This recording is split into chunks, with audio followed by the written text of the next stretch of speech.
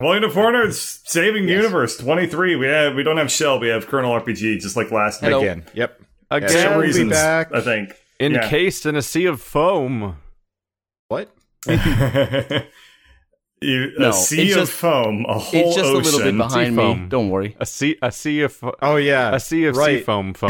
I had never seen Please Colonel stop. RPG before, so Keith put up the picture, and I'm like, oh, that's what he looks like. Where is he? Because he just has these prison walls, He's in the sounding Vatican like the padded. archives. Yeah, I exactly. hope people have seen this. If not, you should just check it out real quick. It's really funny. He's in a void. Yep, It's like just Colonel black behind me. RPG reporting from space. I want one of those things, but like the kind of noise-proof boxes. But I know want that it one would too. be uncomfortably warm in there, and I have no idea how I'd Just ventilate have- it. Put your back against the corner and put a little bit of foam behind you, and you just need to spend like 3 to 4 panels. That's enough. Also And there you become a go. lizard person. I've actually got the wall behind my webcam covered in the stuff, so I don't bother my neighbors. But I don't. I'm in I the have a living room, so hallway. I've got 10 feet behind me. So I have a Oh giant yeah, the beanbag echo is all chair. over. I assume my neighbors at this point are absolutely through the roof furious with my existence by this point. Speaking of, I was walking back from Whole Foods today, groceries in hand, and there was a fire truck, 2 police cars, and an ambulance just right What outside did my you apartment. do? Nothing, but they're just Oh. all there, and I'm just did my apartment burn down? And I just walked up the stairs and nobody Nah, stopped me dude. or anything. And I didn't want to stop and look around or try and figure out what was going on because I don't want to be the weird neighbor that's just hi guys, what's going on? Did somebody die? Was it you? But I had a weirdly similar experience the same day where we went off to an escape room, and both in and out and during the escape room, we kept hearing sirens driving by just over and over again at 1 hour Because they had intervals. Draytinis. They were looking for I thought you were gonna Draytinis. say that. I thought you were gonna say that you had the same exact experience today as well, because I didn't have the same experience. But early this morning, I was waking up and I heard an ambulance going right in front of my window, and it was down to the road, so I knew it was something here. And then in the afternoon, I met a neighbor of mine and just asked, "Hey, what happened? What was going on?" And this is a little bit sad actually, but it's kind of weird. Basically, it was her mom that had to go to the hospital, but she wasn't sad or anything. So she was like, "Yeah, God is late, but he never falters. It eventually comes." So basically, she's gone, but she didn't die. What? She didn't die. But yeah, and Oh. can you imagine my face? I'm like, okay, should I It's be a sad now? roller Should I say coaster. yay? I can't tell where this sentence is going. So yeah, basically, I let her talk, and then I figured out how to shift the subject. All the sirens that we're having, it just feels like we're living through this weekend is just living through the opening scenes of Shaun of the Dead. Where no one's quite noticing society's already over. I actually wanted to go back even further. This entire week, pretty much every day, just massive amounts of sirens have been, going off. And, the first was the tornado siren that just goes off routinely, it's the Wednesday morning thing. So I woke just up to test that it, and I'm right? like, shit, do I need to worry about this? And I'm like, wait, no, it's Wednesday morning. And then the next one was, the day after, it was just countless, fire trucks and police and so on and so forth. And I was like, what is going on? And apparently people have been grilling and, a lot of first-time grillers because this is a huge college area. So there's a ton of people setting their apartments on fire. And so Jesus I got an email from my apartment complex being like, don't do Please this. don't grill. Do not grill anywhere near any of the buildings. They're flammable and your apartment will burn down and it will be very expensive for everyone involved. And I was just like, well, I mean, that's not a Okay. problem for me, but it was just like, oh, this is, I was not expecting, that's what all the sirens were for. Mm-hmm. But yes. Yep. It was, I don't know, it's weird. It's fine. It's just the world ending. I live. Had to happen sooner I or live later. downtown. At least we get to see Therefore, it. I hear sirens constantly. So there's my I'm lucky. contribution. I live in the middle of kind of like a countryside. It's not really countryside, but it's very No, you rare live in that I the hear blackness of space. We've already established this. the void beyond something. Beyond Worlds. It's probably a good choice you could have gone with. Yeah. Yeah, it is. It's okay. I can't make next time you'll make the joke. I'll write it down. Yeah, that's fine. Yeah, please take notes. You're learning from the best. I'll give you credit. So if you have a tornado at Wednesday morning, nobody will know? Yeah, if it's 11 a.m., if it's 11 a.m. middle of the month on a Wednesday, then everybody's fucked because that's when the alarm is tested. No, okay. It's usually like around the 15th. Yeah. I guess you need to test it constantly, huh? Because if it ever doesn't work, like you're turbo fucked in that part of the country. Pretty much, I imagine there's more than one. This is not one siren alone. Maybe. I mean, shit, I don't know. I think I'm just it's imagining people who hate quieter. America or something. It's like, this is a regularly scheduled test. It's like, get him now. You'll never know. All the tornadoes are like, now is the time to strike, brethren. Hold, release. Release the tornado. Ooh, that does sound scary. This is a particularly relaxed opening to a podcast for us. We haven't even gotten close to the world of video games, have we? Okay. Do we? We're wanna... always in the world of video games. We're nerds. Yeah, Yes. that's true. Yes. Gotta save the That's universe. the name of the podcast. Yeah. All right. Yeah. So, a couple of options. Do we want to talk about Orcs Must Die? Sure. That's I'm three of playing the it four right of us. now. It's Of fun. course you are. Yeah. I'm playing Free Cell. I have at least decency to play something that doesn't take any brain power. I don't have You're free cell on my saying computer. Orcs Must Die takes brain power? Listen, one's sorry, got over what? level. He's got things to do. Well, what I'm doing is I'm just going through all the old levels that we've already done He's with gotta all the double my characters levels.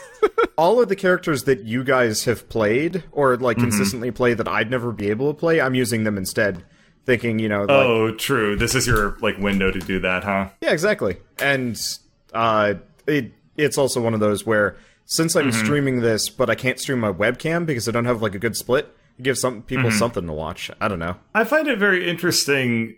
Was that character lock system in the original Orcs Must Die or Orcs Must Die 2? Yeah, in Orcs Or Must is Die that- 2, okay. one person I had to wasn't- play as the Enchantress and one had to play as Maximilian. Yeah, there wasn't really I was a sort- wondering if that was a holdover from the MOBA days, because that's how it is in like League of Legends and stuff. You can't. Yeah. Yeah, it's not a You can't MOBA have thing. It's just the one first team game do only it. had one character, and then the second game added a second character and co-op, and then they just went from there. Yeah. Personally, I don't know. I guess I don't mind it too much. There are times where I'd like to mind try it. out like characters that you guys specifically play. But Yeah, they do have like nicer boobs. Yeah, I'm actually playing a Smolder right now. But you anyway, go. we should probably back up a little bit. So And explain all what we're talking yeah. about. yeah, so for people that don't know, Orcs Must Die Unchained finally came out of beta, I believe.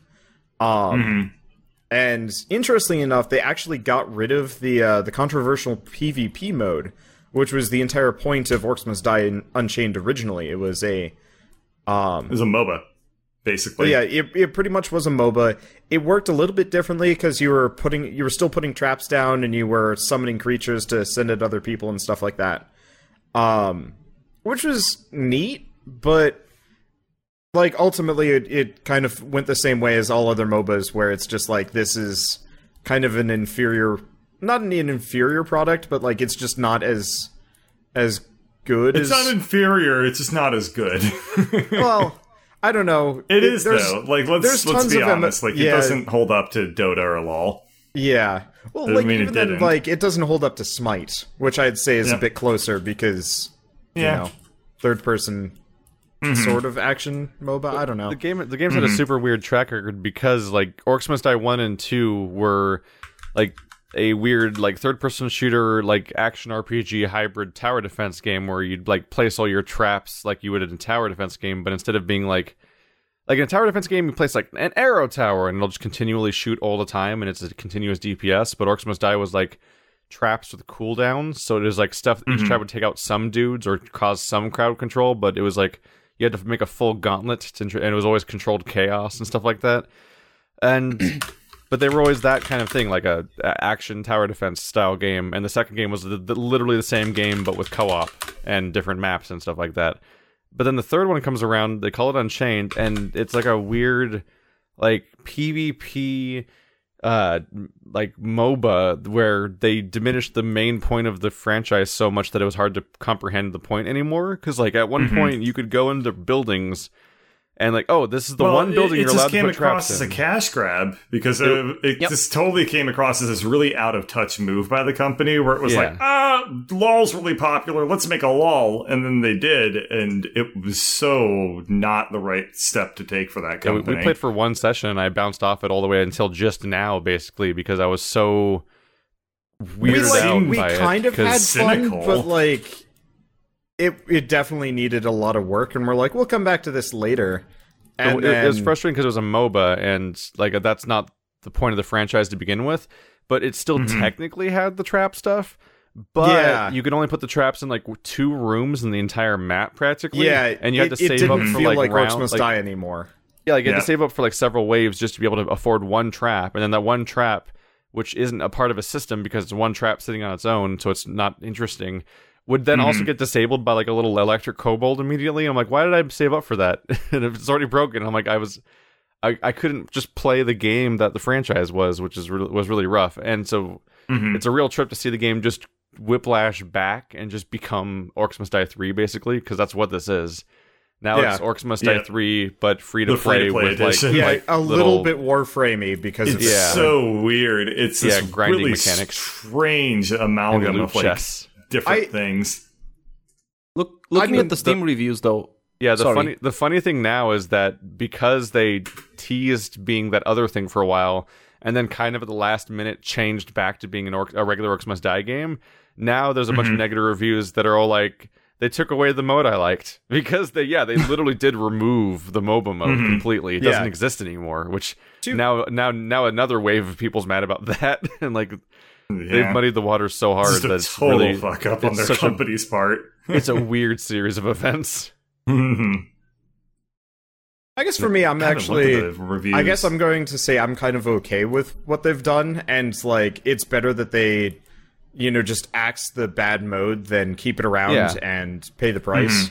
I don't think any of us want that mode necessarily, but we're pointing out that that's why people are mad. Oh, well, I mean, people are mad to begin with, just because it was kind of an inferior grindy product. It was very much. I'm not going to say pay to win, but like there wasn't enough of a player base to really justify. There wasn't enough of a player base that like you wouldn't get matched up against people that are like incredibly better. Like, good at the game, so you just get your ass kicked, which sucks because you don't really want to play any kind of like MOBA that just immediately starts like throwing people at you that like kick your ass instantly. It's why generally League of Legends just puts you up against a bunch of schmucks and so on and so forth. And I don't know, for me, it was definitely rough seeing what the game was going to be because I don't care at all about MOBAs or really anything that's like online competitive stuff. So like having my like local co-op franchise turn into that was definitely like a bummer. But at the same time, they're like it's like to go there, but then delete it completely. I definitely see why people get frustrated because it's kind of like when XCOM Declassified was being made back when it was just called XCOM. And, like, that was a whole different game that never came out. And, like, it sucks if you wanted that. And the one that never came out, as opposed to the shitty thing that replaced it over time. Because it became XCOM Bureau Declassified. Didn't they kind of originally just advertise it as, like, an old-timey version of XCOM? So, like, you had to make do with, like... That's what I remember. 1950s tech is... Yeah, like 1950s and, like, housewives and dumb hats and old cars and shit. And, like, then like... geometric aliens come in and are like destroying everything and like vaporizing cities and like blob monsters are going around on the floor. And then it became what if it was a third-person shooter that looked like XCOM, the new XCOM, and nobody cared about what it became. And because the problem is they use this happens time and again, but they use the name for something that's famous and good in one genre and try to port it to another. I guess it doesn't always work. Yeah. I even say that most of the time it doesn't work. I can't actually think of a time that... The only real time to think of is Fallout 3. Yeah, but that had Bethesda. Everybody was comparing it but to it's just Oblivion. not Fallout. Yeah, they were comparing it to Oblivion, not to Fallout. It's like, oh, this game is so much better than Oblivion, or worse, depending. Like, who like- cares? It's Fallout. But yeah. Exactly. Yeah, like the original attempt at revitalizing XCOM is like, for me, will always be up there with like StarCraft Ghost, of like just neat looking things that never happened, but maybe they didn't happen for a good reason, but still, like, that's just it's just this weird thing where you see all these screenshots and images of a thing that was being worked on that just never happened, like the BioWare asymmetric multiplayer RPG that never happened a few years ago. But like, Hasn't there making been a like new a one. little? They're making some new multiplayer thing, and Shell's like super stoked for that. I'm like, I don't want to. Hasn't there been some revelations recently that like leaked? Maybe not StarCraft Ghost, but what was it? Warcraft Adventures. They were making. If you remember, this is like a long time ago. They were making a King's Quest style game. In the World of Warcraft universe. No, they had one. They like legitimately almost had finished one about it. Thrall. They just never. Yeah, it was played as Thrall, and they almost finished the game and never released it. Yeah, but it like came out. No, never came out. But Wasn't it very Warcraft recently, Adventures stuff is called? leaking. Yeah, Warcraft Adventures never came out, but very recently, it's actually been leaked. Like some details about it, so you can sort of see what it was like. Actually, Yeah, I think in that regard, I don't know if Blizzard, I don't know what Blizzard was thinking, but I think it was a good decision. Spin-offs are always very difficult to land successfully, unless you got from like, what I saw, it was like really, really bland. It was pretty, but like it was a 1988 game in gameplay and like no further, which they very wisely knew people were just not going to go for.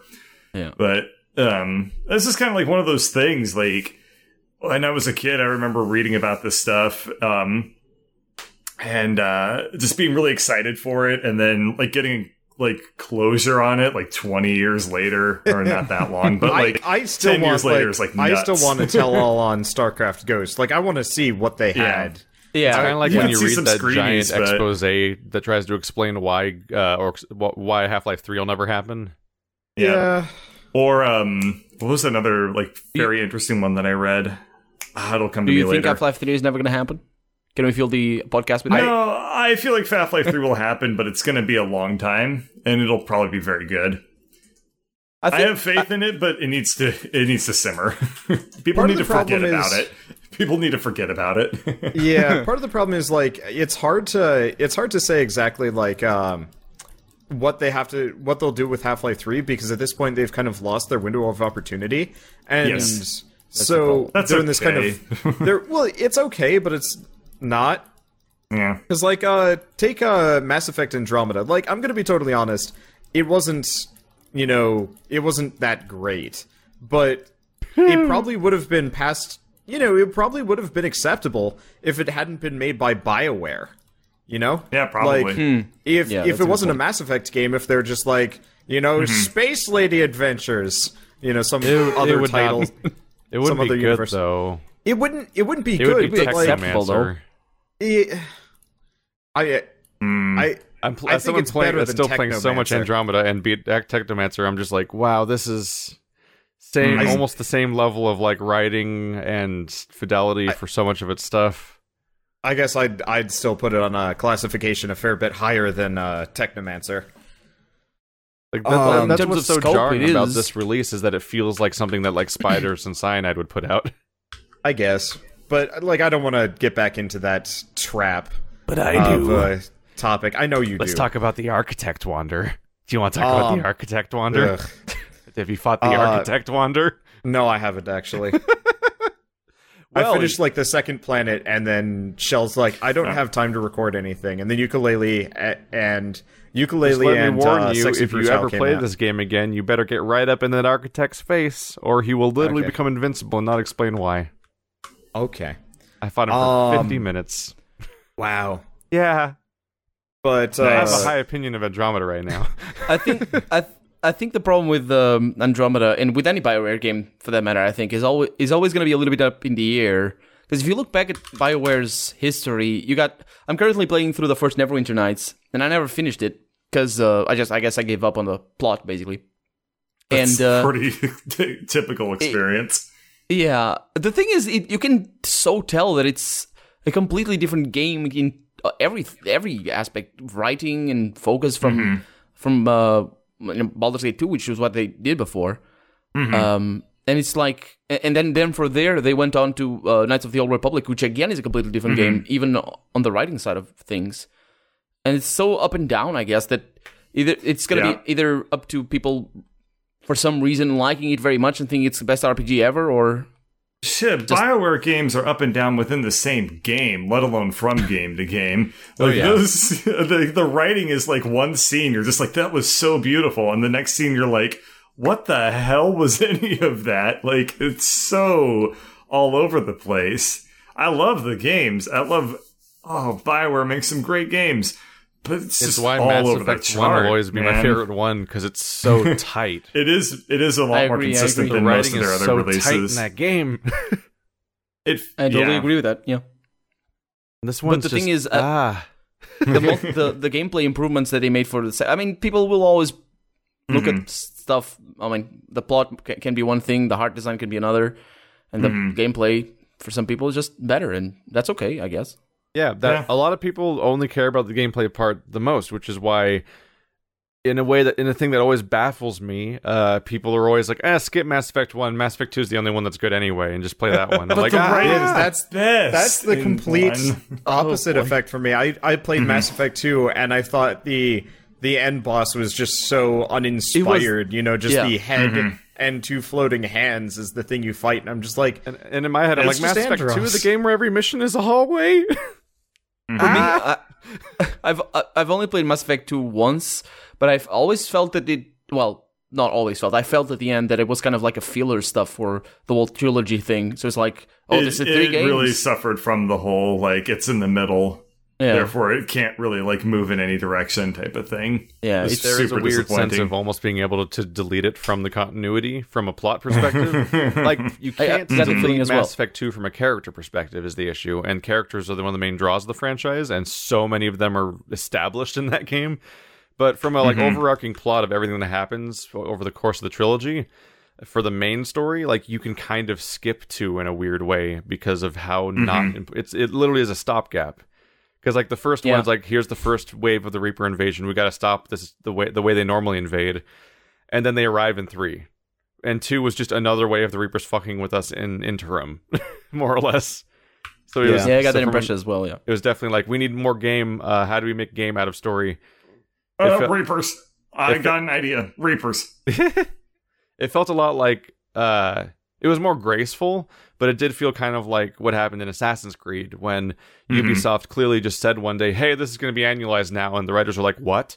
So suddenly like, it'll be a whole trilogy of Renaissance games now. Yeah, that's what we're doing. And a character named Mario lost the thing you got from the last game, and you have to get it again. I'm like, really? It's in another castle? We're doing that?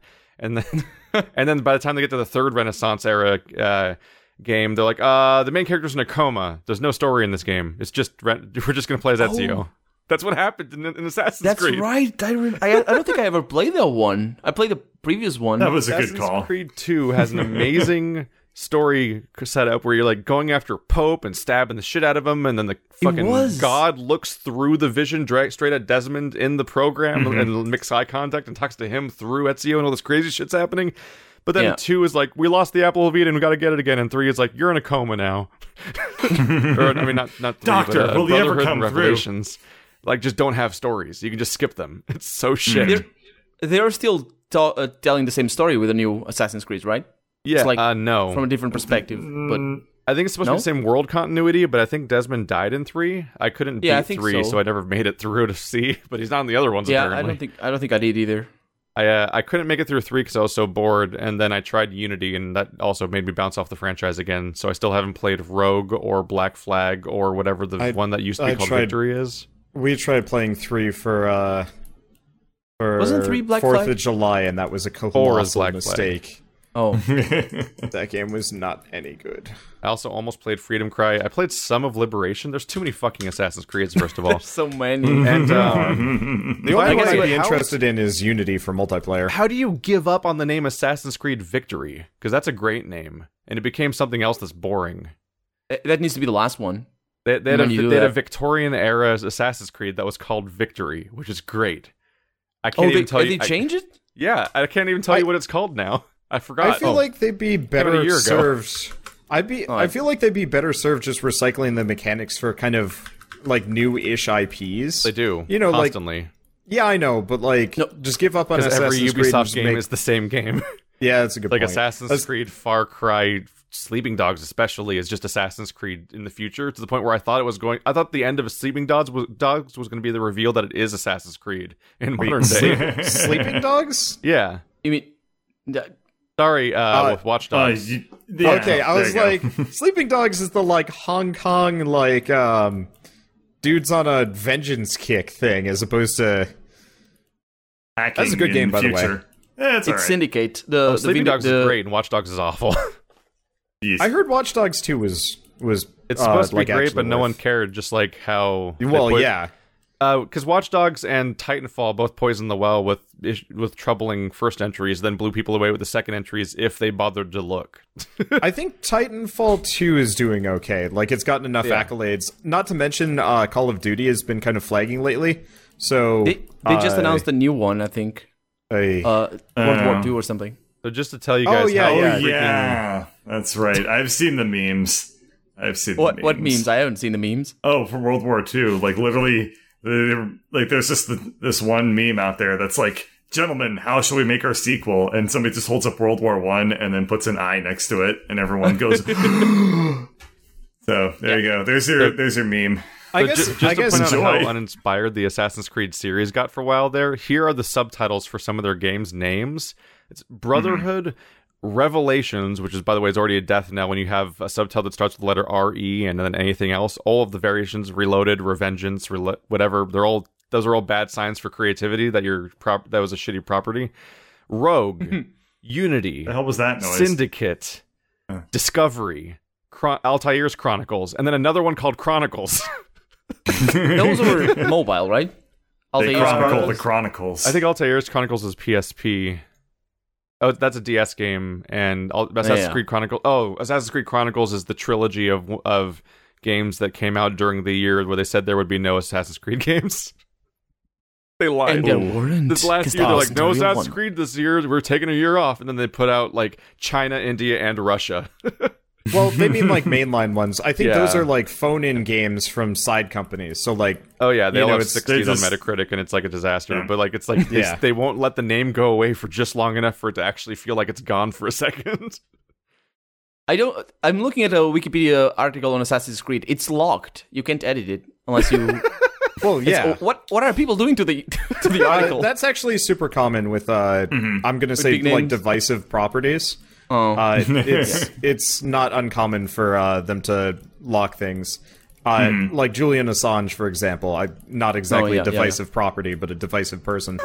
Yeah, but Assassin's Creed, you think it would be fairly innocuous, right? Nah, I mean, a lot of after people all, dislike the when you Assassin's first launched Creed an games. Assassin's Creed game, it reassures you that it's from a plethora of different people that don't mean to offend anybody. Yeah, I remember that. Yeah. It tells you that every time you launch one. It's like, please don't be offended by our game about cultures.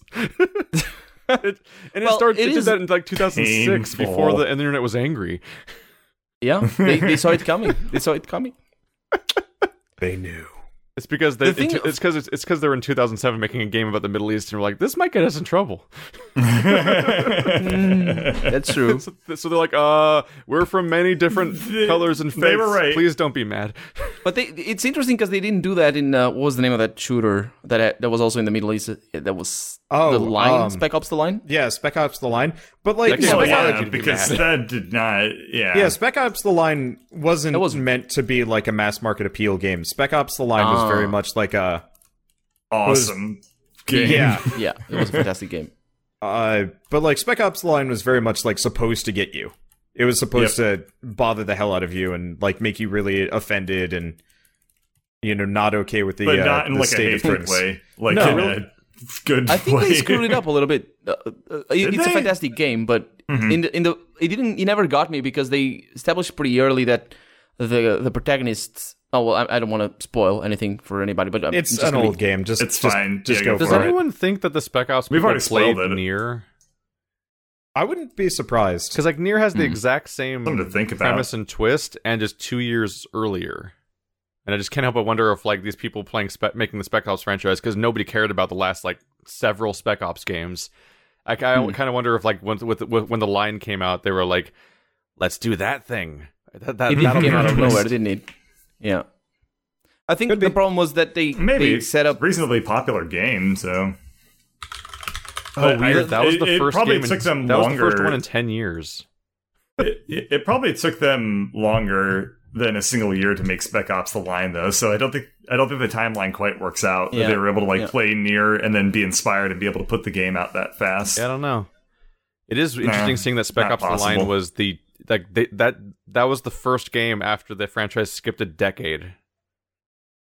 and it came out with a bomb basically. They put out like It's good. 8 games in 4 years, and then skipped an entire decade, and then Spec Ops: The Line comes out, Isn't that what they did with and now it's been 5 years. Shadow again. Warrior? Well, Shadow Warrior was They- kind of the side Well, indie just a thing. franchise. Yeah. The thing, Cool. what I was gonna say about, oh sorry, No, go for it. What were you gonna say? what I was gonna say about Spec Ops is that I understood the plot, I understood the reason behind it all. That I got. The thing is, in manner of just bothering me, because they told me, they tell the player that the protagonist is affected mentally, that he's clearly not stable. So it wasn't. I think it took away a little bit of the bite because of that for me. You mean they didn't show? They just told? Was that what you're No, getting at? more in the Well, sense that you kind of know ahead of time that he's messed up. Like, Oh, yeah. A little bit. like you know that he's not coming out of the squeaky clean. This isn't a real American hero game. I mean, honestly, like even from the intro mission, you kind of know it's not. They did kind of play their hand a little bit. I think that But they were it probably works, just too excited to be like, we have a cool game. I thought it was a fantastic game, but I do find that in those types of games, I inevitably find myself thinking like, okay, I get it.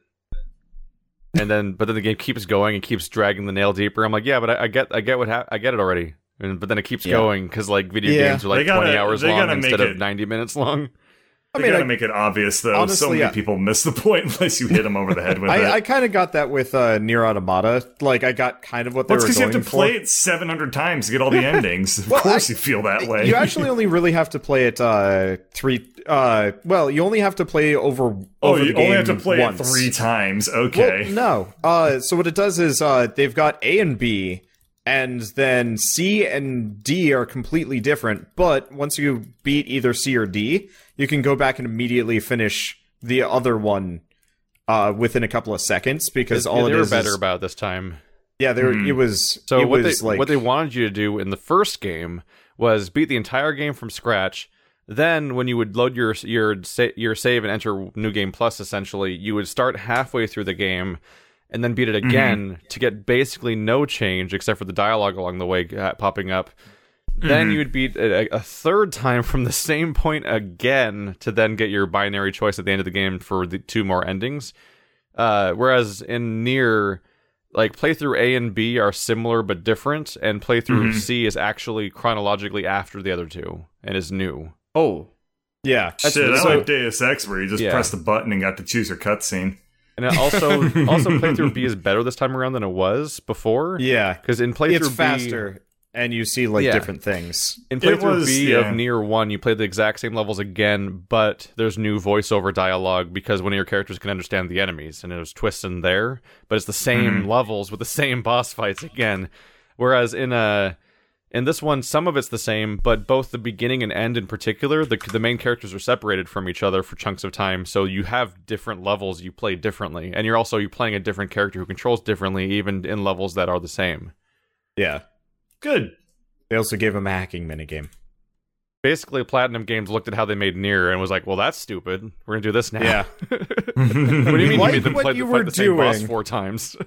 We like your idea, but you did it very poorly. We're gonna fix it now. And But then they they do did. We're going to they- make Raiden a ninja. The only thing I didn't like about it was the side quests. Well impactful were mostly just like, go kill X, and after a while I'm just like, all right, fucking I'm done. Yeah. I'm going for the ending.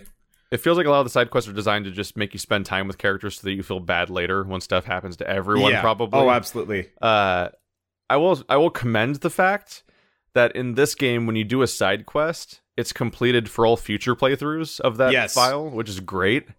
So, like, you'll pick up a side quest chain right where you left. Like, you'll finish playthrough A, and you'll pick up side quest chains right where you left off in your playthrough B, instead of starting over. Though that's nice. Because quest like, just came back in the first Nier. if you're like partway through, it will wipe all your progress, which is kind of annoying because there were a couple of quests that I forgot to turn in or something, and then it's just like, well, that's gone. Yeah. And I was a little bit. It's incredibly rare for there to be quests that are multiple stages long, though. Yeah. It's a little hard for me to feel bad for you losing quest progress when you kill all those robots, though. They had feelings, Wanda. I understand they were trying to make them sympathetic, but the only person I felt bad about killing was the lady on the phone. I haven't seen that episode yet. Most of the characters are technically on the phone. Well, no. I think you're going past what 9S's operator. What we've seen generally. Yeah, 9S's operator. Because we're not done with it. Yeah. Anyway, let's see. So Keith, well, I mean, I don't know how far Keith is in Nier Automata, so I really don't want to spoil it. I'm in the middle of switching back and forth a bit. Okay. But don't worry, you already spoiled it. Oh, I'm sorry.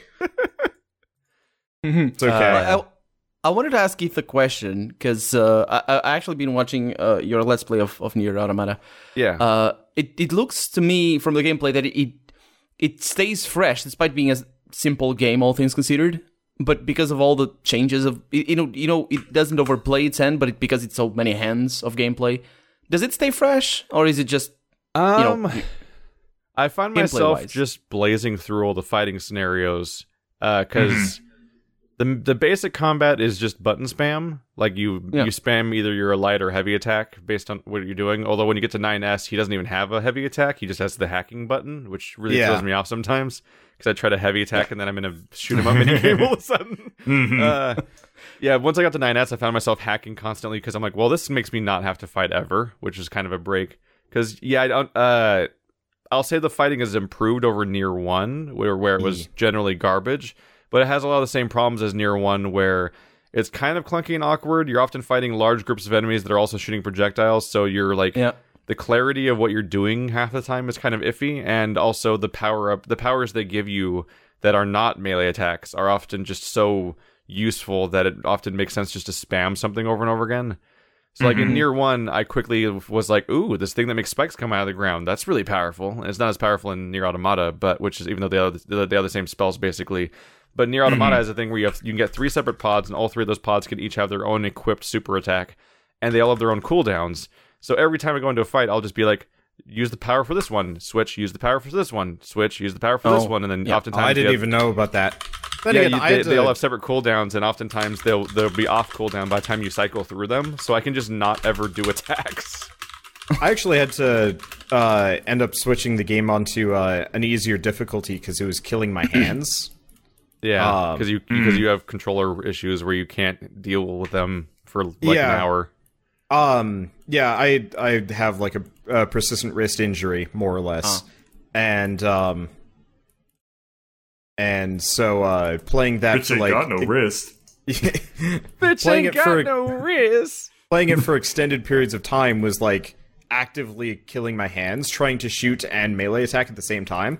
And eventually I probably didn't need it at all, but at that point I was just like, I'm just playing this game for the plot. I'm just going to get through to the end. But yeah, the combat kind of it's weird. It's like, it's not bad. It's in fact probably one of the better combat systems I've ever played in a game. It's just after a certain amount of RPG at least. Yeah. It's like Kingdom Hearts, it's not exactly a Platinum Games character action game, which is a whole different tier, which I think some people may have been expecting. Yeah, it wasn't as good as Revengeance or Wonderful 101, but it definitely had it definitely was super solid comparatively. Yeah, I got that impression as well, but again, I didn't play it because I don't have book console. It was definitely enjoyable to watch, at the very least. I definitely turned it on for background while I did other things. Yeah, whenever you were actually like in melee against a boss, it felt real good. They did a really nice job making the boss fights feel like impactful and interesting. Yeah, like I feel like a real highlight at one point was when like the playthrough A of the carnival area and hitting that boss for the first time. Oh yeah, that boss! What a trip that they boss are. was rough, but yeah, also What was it like? So it's just like He wants to be beautiful. yeah. So Oh yeah, okay. I guess I should probably talk about this because this is actually one of my favorite parts of the game, and it's like so wildly understated. So you get to this like carnival, and you're looking for a couple of like other androids that have gone missing in the area, and you're like, okay, obviously, like we got to go do this. And you get there, and you eventually like after running into this like weird amusement park filled with robots that don't feel like fighting back. By the way, when I didn't fight everyone in there, I kept getting comments like, I didn't know they don't fight back, I'm a monster. Because like so many people will just attack all of them because they're robots. I murdered the people in the very first like in the first area and like fought them as normal. And then you caught on or what? And then I like walked a little bit further in, and I'm like, wait, nobody's attacking me. What? And then they all respawned later, and I'm like, all right, the impact is gone. I kind of did the opposite, where I walked through the whole place without hurting anybody, but then I got to the tank, and I'm like, and I just started fighting that, but apparently you can just not fight that too. Oh, yeah, like, I fought the tank because the tank gives cool shit, so... Oh, wow, you're really getting into the spirit of the game, if that's your thought process. Well, for that one, they're very specifically like, we need to take this out because, like, it's hella dangerous, and if we don't, it's going to come back to bite us, and I'm like, okay. That seems justification over the, like, harmless clown bots that bots that become other things later. Yeah. Oh no. Okay, so I want to go back and finish my thing about the lady that wants to be beautiful. So you eventually come across this robot, and she's like saying stuff about like wanting to be beautiful, which is really strange. And eventually, if you do a certain side quest, a certain set of side quests, you meet this like kind of annoying character named Jean-Paul, who like has a bunch of women that are like fawning over him. Whose name is censored, amusingly. Yeah, which I don't understand why.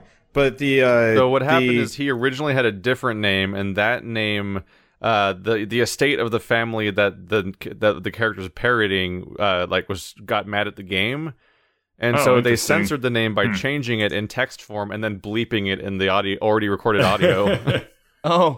Which is why it's really weirdly bleepy whenever they say it out loud, because they'd already recorded the commentary before they changed the name. Weird.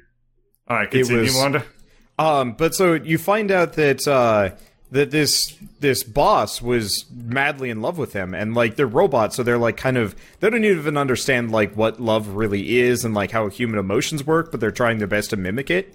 And so he's like repeatedly rejecting her and being like, no, whatever. But he was kind of like doing it in a really dismissive way, where she's just like, clearly I just need to become more beautiful because that's how love works. And so she ends up like killing all of her friends and like consuming them to incorporate their parts into her to become beautiful and stuff like that. Like, you find this out, and it's just like, I mean, that's like super fucked up, but also just like, that is a weird backstory that made me suddenly really hate this like meaningless side character, which is something I hadn't expected.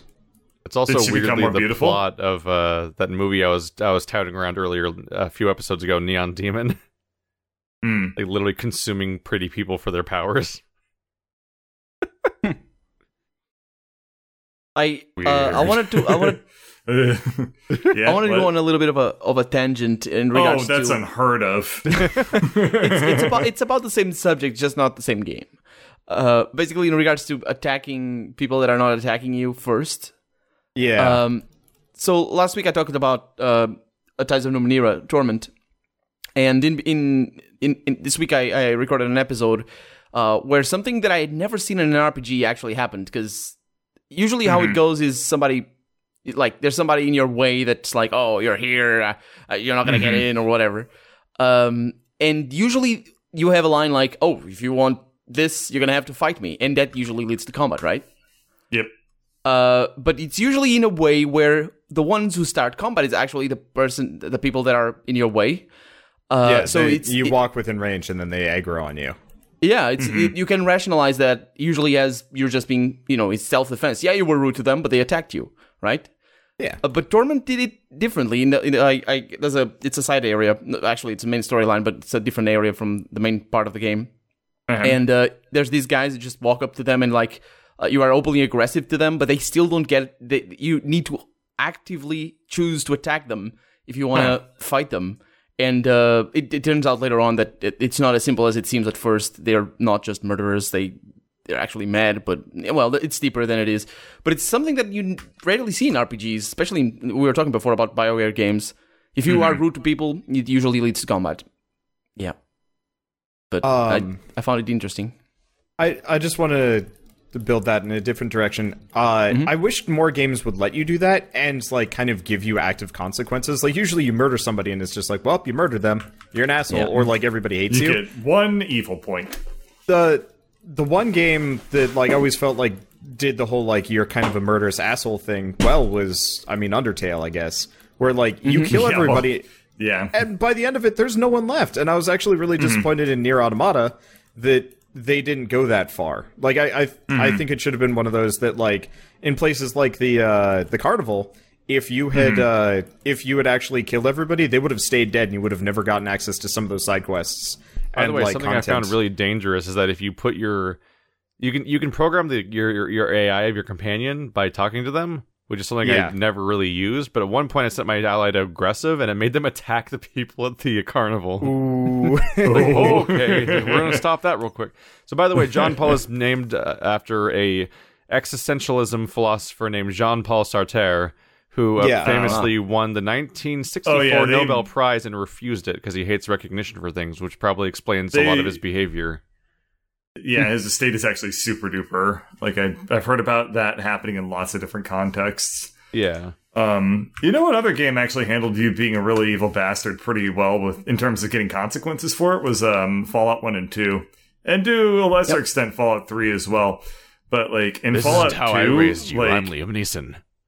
Like in Fallout 2, like if you got a reputation as being like a super dick, like whole towns would just be like, you're not coming in here. And like you had to fight your way through just to like get anywhere. The cool thing is that you also get quests that if you're not a jerk and if you don't have a reputation for being a criminal, you can't get some quests. Yeah, so some people like if they do handle that very well. Like there are criminal gangs that are like, you're too good. Like get the hell out of here, Boy Scout. Yep. But then like if you do gain a reputation as a bastard, like then you can like do stuff like that unless you become too much of a bastard. Yeah, if you just go full on child killer, nobody wants to do it. Yeah, if you get child killer, like nobody wants to talk to you anymore. Yeah, just reload. Like, Wasteland 2 was a game, like it has so many issues, but one of the things it kind of did do right, more or less, is that if you do something that just straight up pisses off like a city, suddenly there's just a whole city of people trying to kill you. And they're never changing back.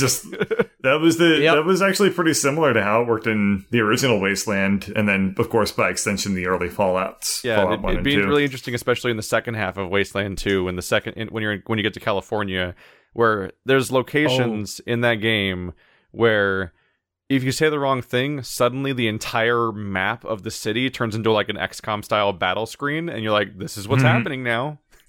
Everyone's just like coming real at California. you. I know what city you're talking about. Yeah, the one that's I think it's the one inside of like a stadium or something. I made them mad. I think that's Hollywood, or is it Hollywood? Oh no, the stadium one. Yeah, I don't remember the name. Yeah, they're pretty crazy. Those are pretty crazy. They deserved it. Yeah, I think they deserved it. In Fallout 2, I think the Fallout 2 actually I think does it better than Fallout 1 in that regard. There's even one city that doesn't have cops, and you can kill whoever you like and nobody cares. But it's not like you don't lose reputation. It's just nobody goes after you.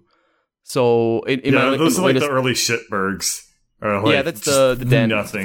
The first Yeah, zone. but like Wasteland 2 is the game to play if you sucks. want actual permanent consequences for killing people, definitely. because every single NPC is technically attackable. Might break the story forever. Yeah, You never probably know. can still finish the game. Probably, unless you kill the bosses. Your The bosses. game at least tries to adapt, but it definitely can break if you kill the wrong people, or in some cases break if you're not doing anything wrong, which has definitely happened to people, because it's also Reminds kind of me of buggy, Morrowind. unfortunately. Yeah. We'll see how 3 Didn't turns out. Oh, hopefully good. Didn't Dark Souls Isn't Wasteland 3 supposed to be multiplayer? co-op multiplayer? We talked They about should this make it during an MMO. the last podcast where we were like, we don't know what it means. There's a weird Okay. Yeah, implication it's- of oh, a that's weird right. asynchronous multiplayer thing, and it's not very explained. The game's not really being made yet, so who knows? Yeah, I think they're focusing more on the other one. They're making weird Bard Cell. promises during their they're making weird Kickstarter promises, and we don't fully know what they mean. And we're just gonna have to wait and see what that weird, Fair enough. because they seem to suggest that you can do stuff that affects the world that your friend is playing in too, without them being there. And I'm like, what? Yeah, it's SimCity 2012. It's a lot of games that do Oh, that, God. and they all end up being crap. Can you imagine Hopefully they do it why isn't there a SimCity like post-apocalypse version aside from Fallout 4? Sim Wasteland. Yeah, there needs to be Sim Wasteland. Where you're Fallout- like, yeah, we're I guess gonna- Fallout 4, yeah. Yeah, well, we're not- Fallout, yeah. yeah. Funny joke. Didn't Moving on. Dark Souls 2 have also a way of an ending where you just rule over an empty world? Yeah, all of them have that, but that's not SimCity.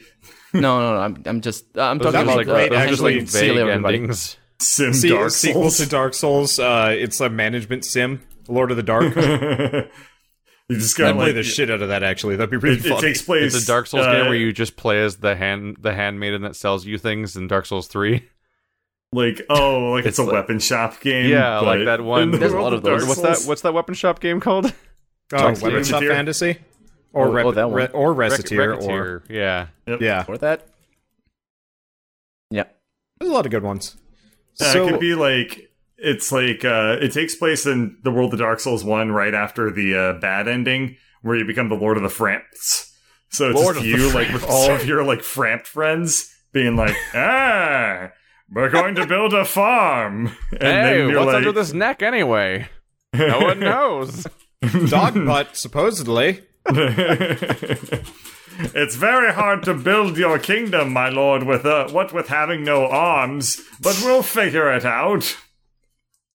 We'll get some fools to do it for us. You must evil way. construct additional pylons.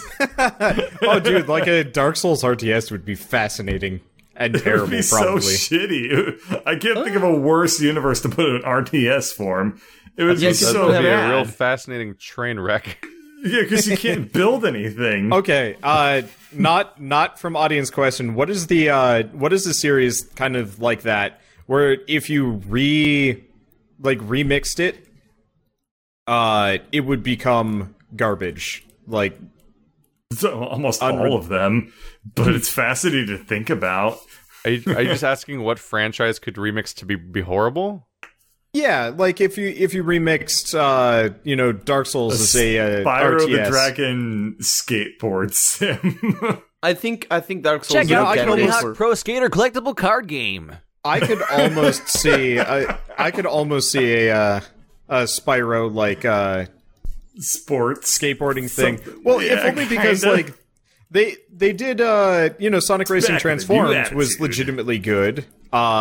Diddy Kong Racing, like these kind of like weird party games involving characters that have nothing to do with like the core concept. Yeah. And then Harvest Moon, the character action game. that's that would be a one.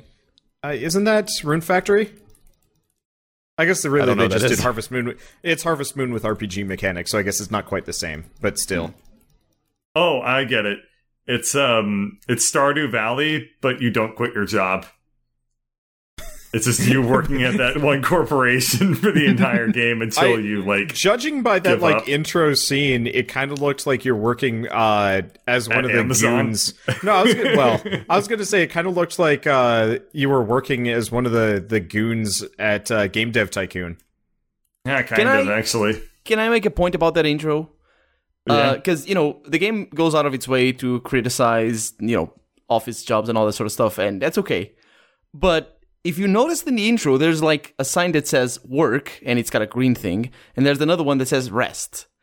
I work in an office job. I don't have that. I wish I did. I wish I had a point where I could rest. Are you saying you now. never rest? Yeah, basically, you're working, right? So it's not like the boss can, okay, now it's the time to rest, because that's proper office jobs, right? I feel that's good working conditions. So They don't know what they had. somebody in my chat is saying Sonic the Hedgehog remixed with Rain World. That might actually be good. No, it Sonic the wouldn't. Hedgehog remixed in anything that's not Sonic the Hedgehog would probably be a better Well, game. no. It would be a Sonic the Hedgehog 2D platformer again. Which, It would. So And that harder. might actually redeem it. They're already doing that. Yeah, but it'd be Right now. bad. I don't know. That's the next Can we Sonic talk game, is a about that 2D a little bit? platformer. Can we talk about Rain World? Seeing as it's been, Yes. a couple of weeks since I talked about it last? Have fun. Yeah, and you beat it. Go for it. Yeah, I beat it. It was a Congratulations. mindfuck. So, that game, like I the think I got ending. Stockholm Syndrome. Yes, bad. you did. Yes, you did. Join me. Still do. It's weird though. It's the kind of Stockholm Syndrome where you're just I actually I have no idea how you can talk positively about that experience with what you went through to get to that end. It was hell, but by Yes, the end it of it, was. it was actually I mean, I talk positively about the Fume Night. True. I'm watching the video right now of the ending, and oh my god. it is. It's nuts. I didn't understand the story until somebody actually was rolling back. So this game does the Dark Souls thing where you have to literally half of the game is finding the lore, and so it's all hidden in little side notes. So it's and like stuff Horizon like that. Zero Dawn, huh? I guess, yeah. But not so you really. have to go out of your way to find lore in these pearls, which they don't even tell you this. Originally I thought pearls were just legitimately just pearls, and you just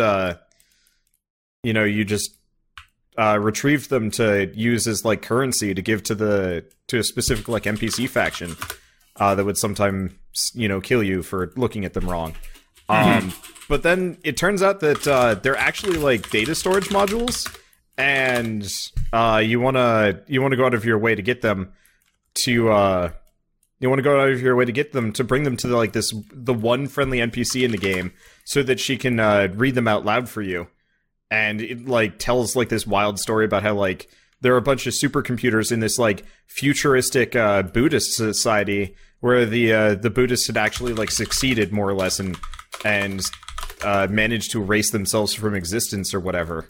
It's kind of an extreme take on that, I guess.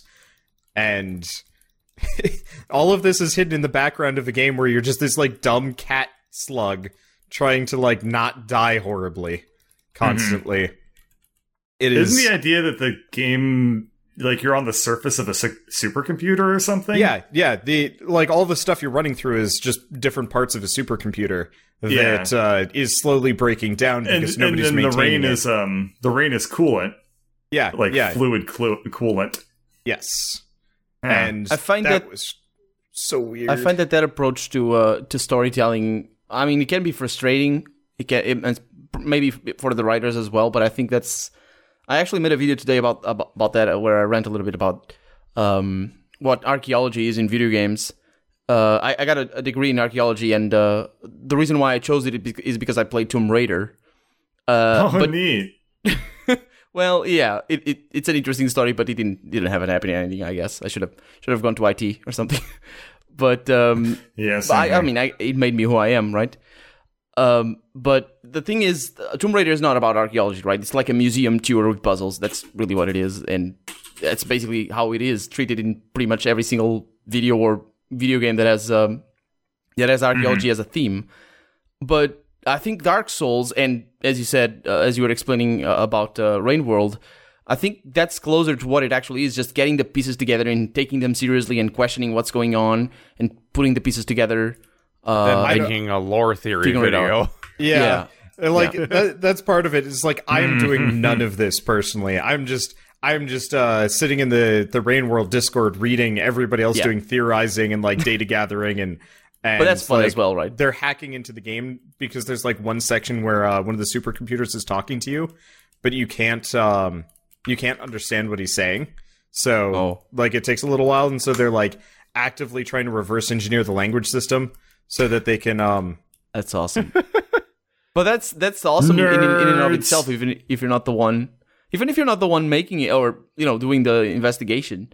It's like it is neat seeing the community kind of come together on that game, but I'm very glad I never have to play it again. Like the idea of it is so cool. You're this like vulnerable creature that has to effectively just run away all the time and like avoid death. And what it kind of like Outlast.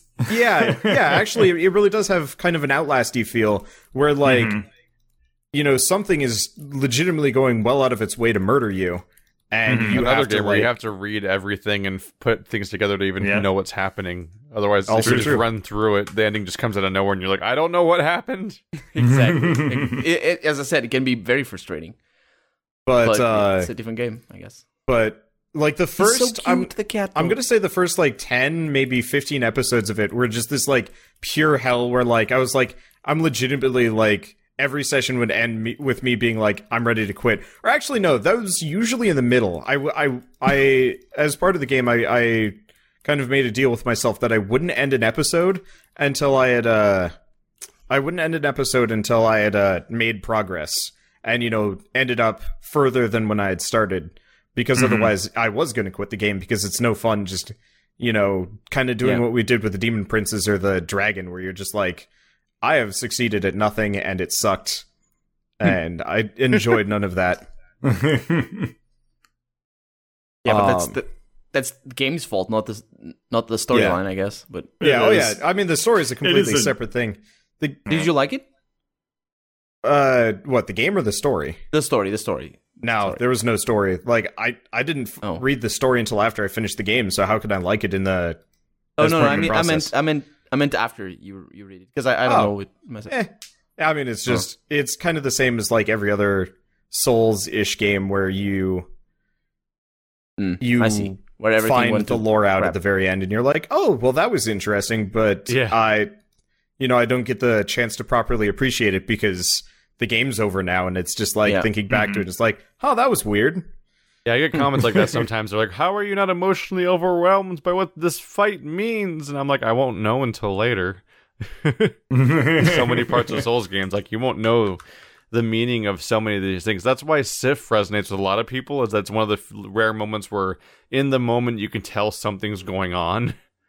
That's right. Who's Sif? Is that on the first one? It's the giant wolf in Dark Souls 1. Yeah, it wields a sword in its mouth and is guarding a grave very clearly. So you're like, I'm the bad guy. Yeah. But even the last boss, the only hint that you have, if you haven't been paying attention, and you probably haven't, when you first played Dark Souls 1, it's, even the last boss, the only hint is that the soundtrack is kind of gloomy. Yeah. And when you understand what it is, it all makes sense. And it's... part of it also is with Sif, it's the only non-horrifying enemy you fight, I guess, in the entire game. So like you're not scared of dogs.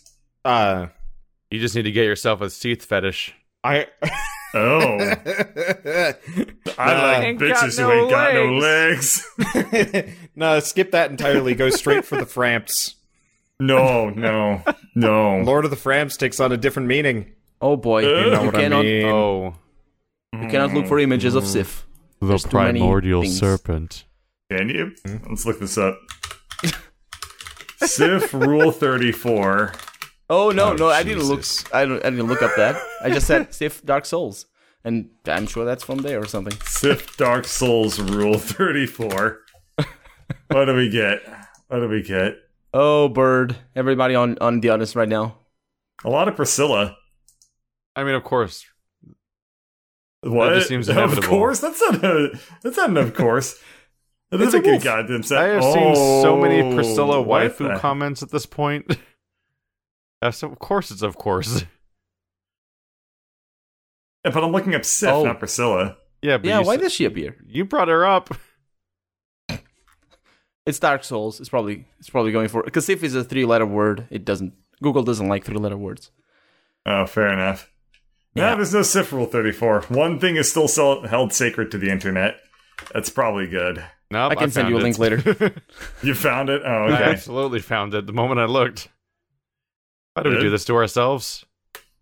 I don't know about you. I'm just playing Orcs Must Die. There's also a gender-bent wolf lady Sif. Yeah, that's the one I Which saw. is the weird... I don't see this. It's a naked Please woman link it with to a me. sword in her mouth. I don't see that. Which is really funny. I Somehow it actually looks- do not see this. It looks way less intimidating when it's in a person's mouth. Well, yeah, because it looks stupid. sense. Like, you're gonna lose those teeth. I don't see this anywhere. Google is broken. Apparently, good stuff. I can't find porn. It's terrible. Safe search can't be disabled. It's terrible. I hate it. Oh god. It's not disabled. Okay, let's get back on track. Let's go, guys. I encountered another really dumb Horizon Zero Dawn quest, if we want to talk about that. Okay. Did you ever do the Romeo and Juliet quest, Wonder? I honestly, after a certain point, I just gave up on side questing. It's not a terrible idea, because the side quests seem to be written by different people entirely. Wow. So the side quests in this game, for me, highlight what I think is a problem with AAA development, and that it's a huge cast of people with different people handling different parts and stuff like that. Because I think what happened is they took this setting, and they wrote a story that could happen in this setting they thought was interesting. But then somebody else got that writing and was like, okay, let's turn this into a video game Robots, thing. dinosaurs. And that's when it becomes a problem. Because, like, the story is that there are two clans separated by a lake, and they're at war with each other, but they're currently in a ceasefire, but they just can't interact and stuff like that. And, like, you meet the more friendly of the two clans, and they're all, like, they have all these policies and rules and things, like, with, like, decrees and crap like that, and to keep them separate and safe and everything. And the person who makes these decrees, their daughter is actually having an affair with one of the people from the other clan. What the two of them do is they signal towards each other with their signal fires, and they meet in this island in the middle of the middle of the lake where they can be together and alone. But what happens is one day, the other clan, the more warlike one, sees the guy's signal fire, thinks that he's like signaling to the enemy and betraying them, so he gets captured and tortured to get the answers out. And what happens is he dies, but like his last thought is that that it was worth it, that risking it all and getting what he got, even though it ended badly, like that was worth it. And meanwhile, like after grieving and everything, the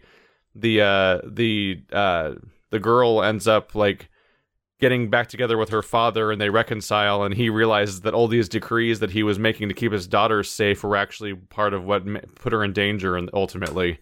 And like it's a nice little story with like, and it's fucked up and it's ending, but it's like it has like stuff that goes on. It's put together well. But you'll notice that I never mentioned Aloy ever. Yeah. Yep. And this is a game where you play as Aloy. So how the game does this story, because what I just told you was what I think is how it was written originally before it was made into a video game quest. Because in the game, you go to the island and first you find the dad, and he's like, my daughter's gone, go save her, who knows where she is. And then you track her down and you trace her to the middle of the lake. And you go to the middle of the lake, and she's up on a tiny boulder going eek, like the like hiding up there, like the housewife from Tom and Jerry when she sees a mouse. Except the thing she's hiding from is a giant crocodile monster, which you then defeat. So then she comes down, and he's like, my boyfriend, I think he's under attack. And so you swim all the way across the other lake, like a freaking special forces agent or something, and infiltrate their entire facility. You kill off like 15 people trying to get to the cell that he's held in, and then when you get to him, he just dies in your arms, and he's like, tell her it was worth it, and that's it. And you go back to her and tell her that stuff, and she's like, I'm gonna kill myself. What's not worth it anymore? And then you're like sitting there giving her a speech about how like life is sacred and stuff like that. And I'm like, but you just killed like so many people in this quest. And then the whole reconciling thing happens and the quest ends. But I'm like, there's a huge dissonance here, and it's so hard to like reconcile the different elements of this quest, and all the ones that have all the problems that are weirdly self-contradictory in tone and problematic are all around the part where Aloy is in the quest at all, because they had took this writing that had to fit into a story, but they had to make it into a video game. Because like if this was, and I did this rant in my Let's Play too and everything, but like it's just that like if this was in a book or a movie or a television show, the way I said it the first time would be how it works out. But once it's a video game, the protagonist has to physically be present for these events, even though they have nothing to do with them for the most part. And they have to inevitably just go fight some dudes because that's the thing they do. Well, that's the only gameplay that, like, works. Yeah. Otherwise, the game just kind of But it becomes goes a thing that flat. it becomes a thing that fucks with the tone of what's going on in the moment, because you're like, you're seeing like love end in tragedy and talking about life being precious, but you're also like, in my case, laughing like You're an like idiot covered while in I blood. literally explode everyone in a room with super bombs that I'm throwing randomly around with a slingshot, and like none of this Covered fits in together blood, and well. you're like, it's okay. Life is precious and beautiful. It's right up there Hang with on. it's like the gameplay segments and the quest like cutscene segments are just different games basically. Like it became a nasty term that nobody wants to say anymore after BioShock Infinite, but it's like it's a really, really strong case of ludonarrative dissonance where like the story and the gameplay like just do not fit at all. Much like this comes up in like the previous quest we talked about before, when I talked about the guy that had his Machiavellian plan to wipe out his entire family, but he would have got away with it. It's not for you, meddling Aloy. And then he like gets like suicide by monster conveniently, so that Aloy doesn't have to dirty her hands. But like Aloy dirties her hands every second you're not in a cutscene. Exactly. Like every character conveniently dies in a way where she doesn't have to hurt them, and she's always so precious and talking about the sanctity of life until the moment you're playing, in which case you're required to slaughter hundreds of people. You kill more people than machines during actual missions. I filled so many bushes with like mountains of corpses that like after a certain point it became a funny joke more than like anything impactful. And like for me, this is an interesting thing about like specifically AAA gaming, because it's not a limitation of video games, but it is a limitation of high budget mass market AAA games. Because a game like Witcher 3 is great, but like a game like Night in the Woods, it's like this is the type of game it's going to be, and it'll be consistent, and it'll just get the thing that it wants to do done. But a game like any AAA game really, but like Horizon Zero Dawn being the current example, or BioShock Infinite and stuff like that, like so many people work on different parts of the game and then come together to jam those chunks together into one project. They're like they don't like, everyone has different goals and stuff like that. So like you can write a good story for a game, but if it's in a AAA project, like there's expectations of how it'll be executed, which is how we get to this other thing, which I got reminded of this because Colonel talked about like Tomb Raider, and oh boy, Tomb Raider would have these sections in almost every game, and it leaked into Uncharted, and then eventually even leaked into Horizon Zero Dawn, where you're infiltrating some kind of ruin, and there's like puzzles and platforming, and then after all this work you go through, some asshole just kicks down a door and just barges in and starts shooting everywhere, and you have to fight that. How'd you get here? Like, oh, Yeah, it's like, thank how did you. he You get cleared in out here? the tomb Why- for me. Why did I do all that? Like Yeah. this hit peak absurdity in Horizon Zero Dawn, because eventually you get to the place that is literally the Zero Dawn or Horizon Zero or whatever it's called, like the thing the game's named after, the big revelation location of the entire game. And there's fucking enemies inside it. I'm like, how did you get in here? I had to do so much shit. And they put enemies in there even in that game. I'm like, God damn it. That's a classic problem. I mean, God, I've been hearing about that as a narrative issue in video games for like But the thing is, 20 they really years. don't need to do that. They're I just don't like, understand why they do that. you've been listening to audio logs for 30 minutes. We better make you fight 3 guys. Yeah, it kind of loses the impact when there's like 2 dudes. I'm like, just go away. Yeah. I'm Like like I a just story fire a here. couple of grenades at them and they're dead, and then I go back to listening to audio logs for the rest of the episode. Yeah, I'm it just doesn't, like, it doesn't work at all. And it's in a mandatory quest of a like critically acclaimed game, and I'm like, no one brings this stuff up. yeah, I was actively complaining about it, but I also kind of didn't care because it was my late night game, and I'm like, I've already seen the depth and breadth of combat in this game, so like forcing me to to fight stuff at this point would just be kind of Especially forcing you to fight humans. yeah. Something that literally never changes over the course of the game. You fight humans in the first camp, same as the humans in the last camp, just more hit points. they become weirdly headshot resistant over time. Yeah, but They changed the never location of the sneak brain. attack. Bush murder was always 100 completely like effective. I love There's a Bush really weird murder. problem where at the beginning of the game you could just headshot every human enemy from stealth, and then later in the game you'd headshot them and they'd be like, what was that? And then Yeah, the entire must have game been was always- like, what always the fuck? bugs me. You could always explode the tanks on their backs, though. That was the real winner. Ran into that in Fallout 3, where by the end of the game, I was like headshotting everybody. I was like, why won't you fucking die? This used to work. And then I've you been really became blown super away mean. by scaling. how clumsy some of the story in Zero Dawn has been. Like, I understand the revelations about... That's what I've heard from everybody who's played it, is that like it wows you with a really good first impression, but then like the details are just like so like And they miss you. And it's like a little hit and miss where like I can understand the idea of going into a tomb and having the revelations about the past of the world. Like that stuff more or less works for me, especially like the place I'm talking about that is the game's named after. Like I'm like, okay, this is actually like a neat section. But there's other parts where like at the very beginning of the game, in the prologue section, you have your first bad thing happen. That's the inciting incident of the story. And they establish a villain in that scene. And then you never see that villain again for most of the game, or even practically ever hear him mentioned. Then out of nowhere, you infiltrate a camp, and then you literally get into his room, and his armor set up along the wall, like some sort of weird evil lair. And all scattered around the room in a circle are audio logs of him recording about how much of a lunatic, how much like a crazy How should zealot I he be is. evil today? Yeah, like it's just like here's like 6 audio logs about how evil this guy is, and I'm like, what the fuck is this It was super storytelling? jarring for me because I found the audio logs before I found his armor because I like came from a different angle, and Yeah. he's like talking about like eschewing all comfort because you know it'll make him weak, so he starts laying on the floor, and then his wife joins him and how much he loves his wife, and I'm like, why am I just listening to some random like hardcore dude talk about his life? And then I saw the armor and I'm like, At that point, you kind of have to walk it back to even figure out who it is because you haven't seen him for the entire game. yeah, Like, oh, that's the only guy that cut my neck a little bit once. The in the only bad like reference scene. to him is just one of the characters talking about him a little bit, and you're like, "Wait, you know that guy?" And he's just like, "No, I don't." And then The Horizon that's Zero it. Dawn relies very heavily on I hope you remember names. 'Cause you're not going to see these characters or interact with them until probably the scene where you fight them, maybe. You gotta go over there and kill Sarge. yeah.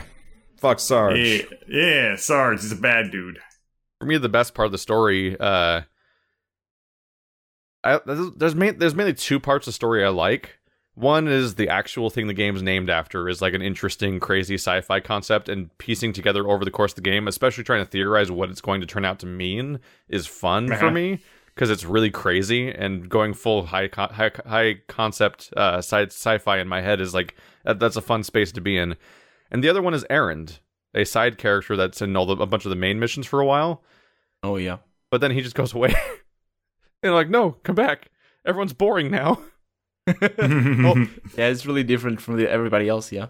It's got a bit of the GTA problem where its main story, instead of being a linear sequence of events, is like 2 or 3 parallel branches. Much like in GTA, you'll have different characters you're getting jobs from that are different letters on the map and stuff like that.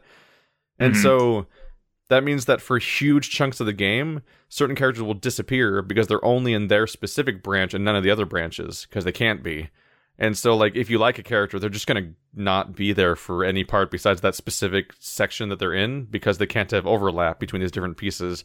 And some of the branches just aren't as interesting, and they don't pull their weight. And sometimes it's not even entirely clear why it's a mandatory mission versus a side mission. So it makes the story feel weirdly unfocused. And like the only time it feels focused is when you get to any of the weird bunkers that are like, here's what that went down in the old world. And they're like, oh, I get why we're doing this now. That's a really hard problem to solve. I can't really think of an open world game that with side quests that hasn't solved that, of a focused main storyline.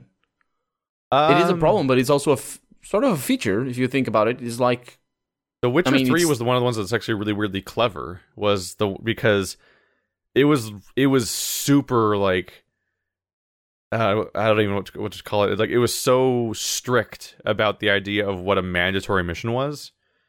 Like, Witcher 3 was like, every time you get to a new region, the mandatory like main missions were just whatever steps were needed to find out where Ciri went next, because that was your main quest. Yeah.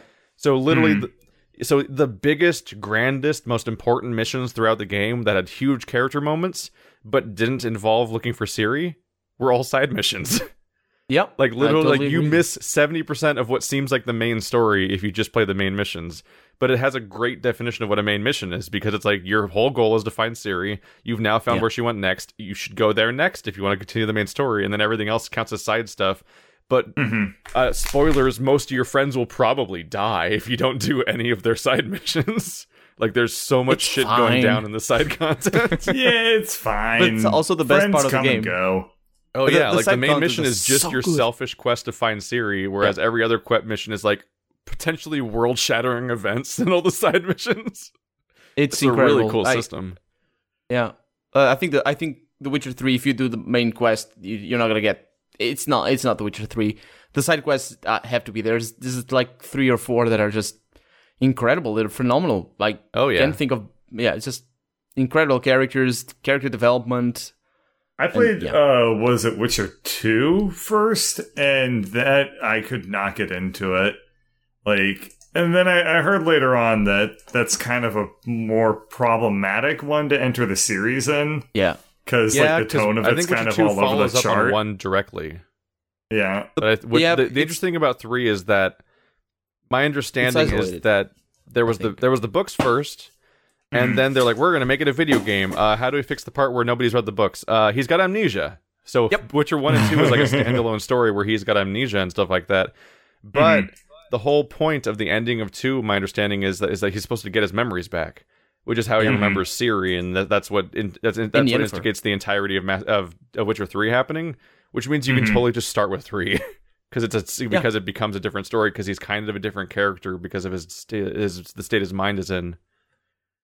I think the problem with The Witcher 2 was more that it was structured much more linear in regards to the main quest. It's much more busy in the main quest. Combat sucked. Oh my god! If you can't handle, so bad in Witcher 2. I downloaded their like combat enhancement thing where everybody was like, they really did this like impressive thing and like revamped the combat, and I downloaded it and I'm like, this is unplayable.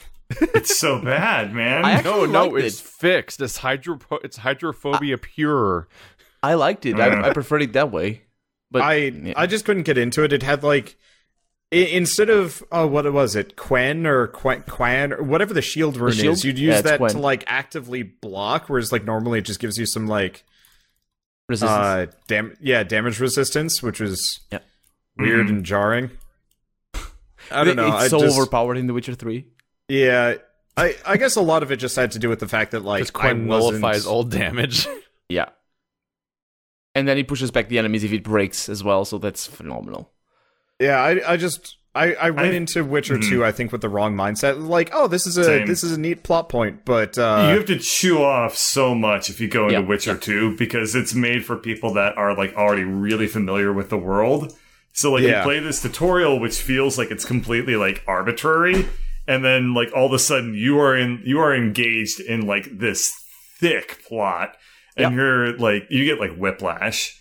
I imagine coming from like Witcher 1 and actually knowing what the hell is going on in the world makes it a lot gentler. Part of it is Witcher 1. Oh my god.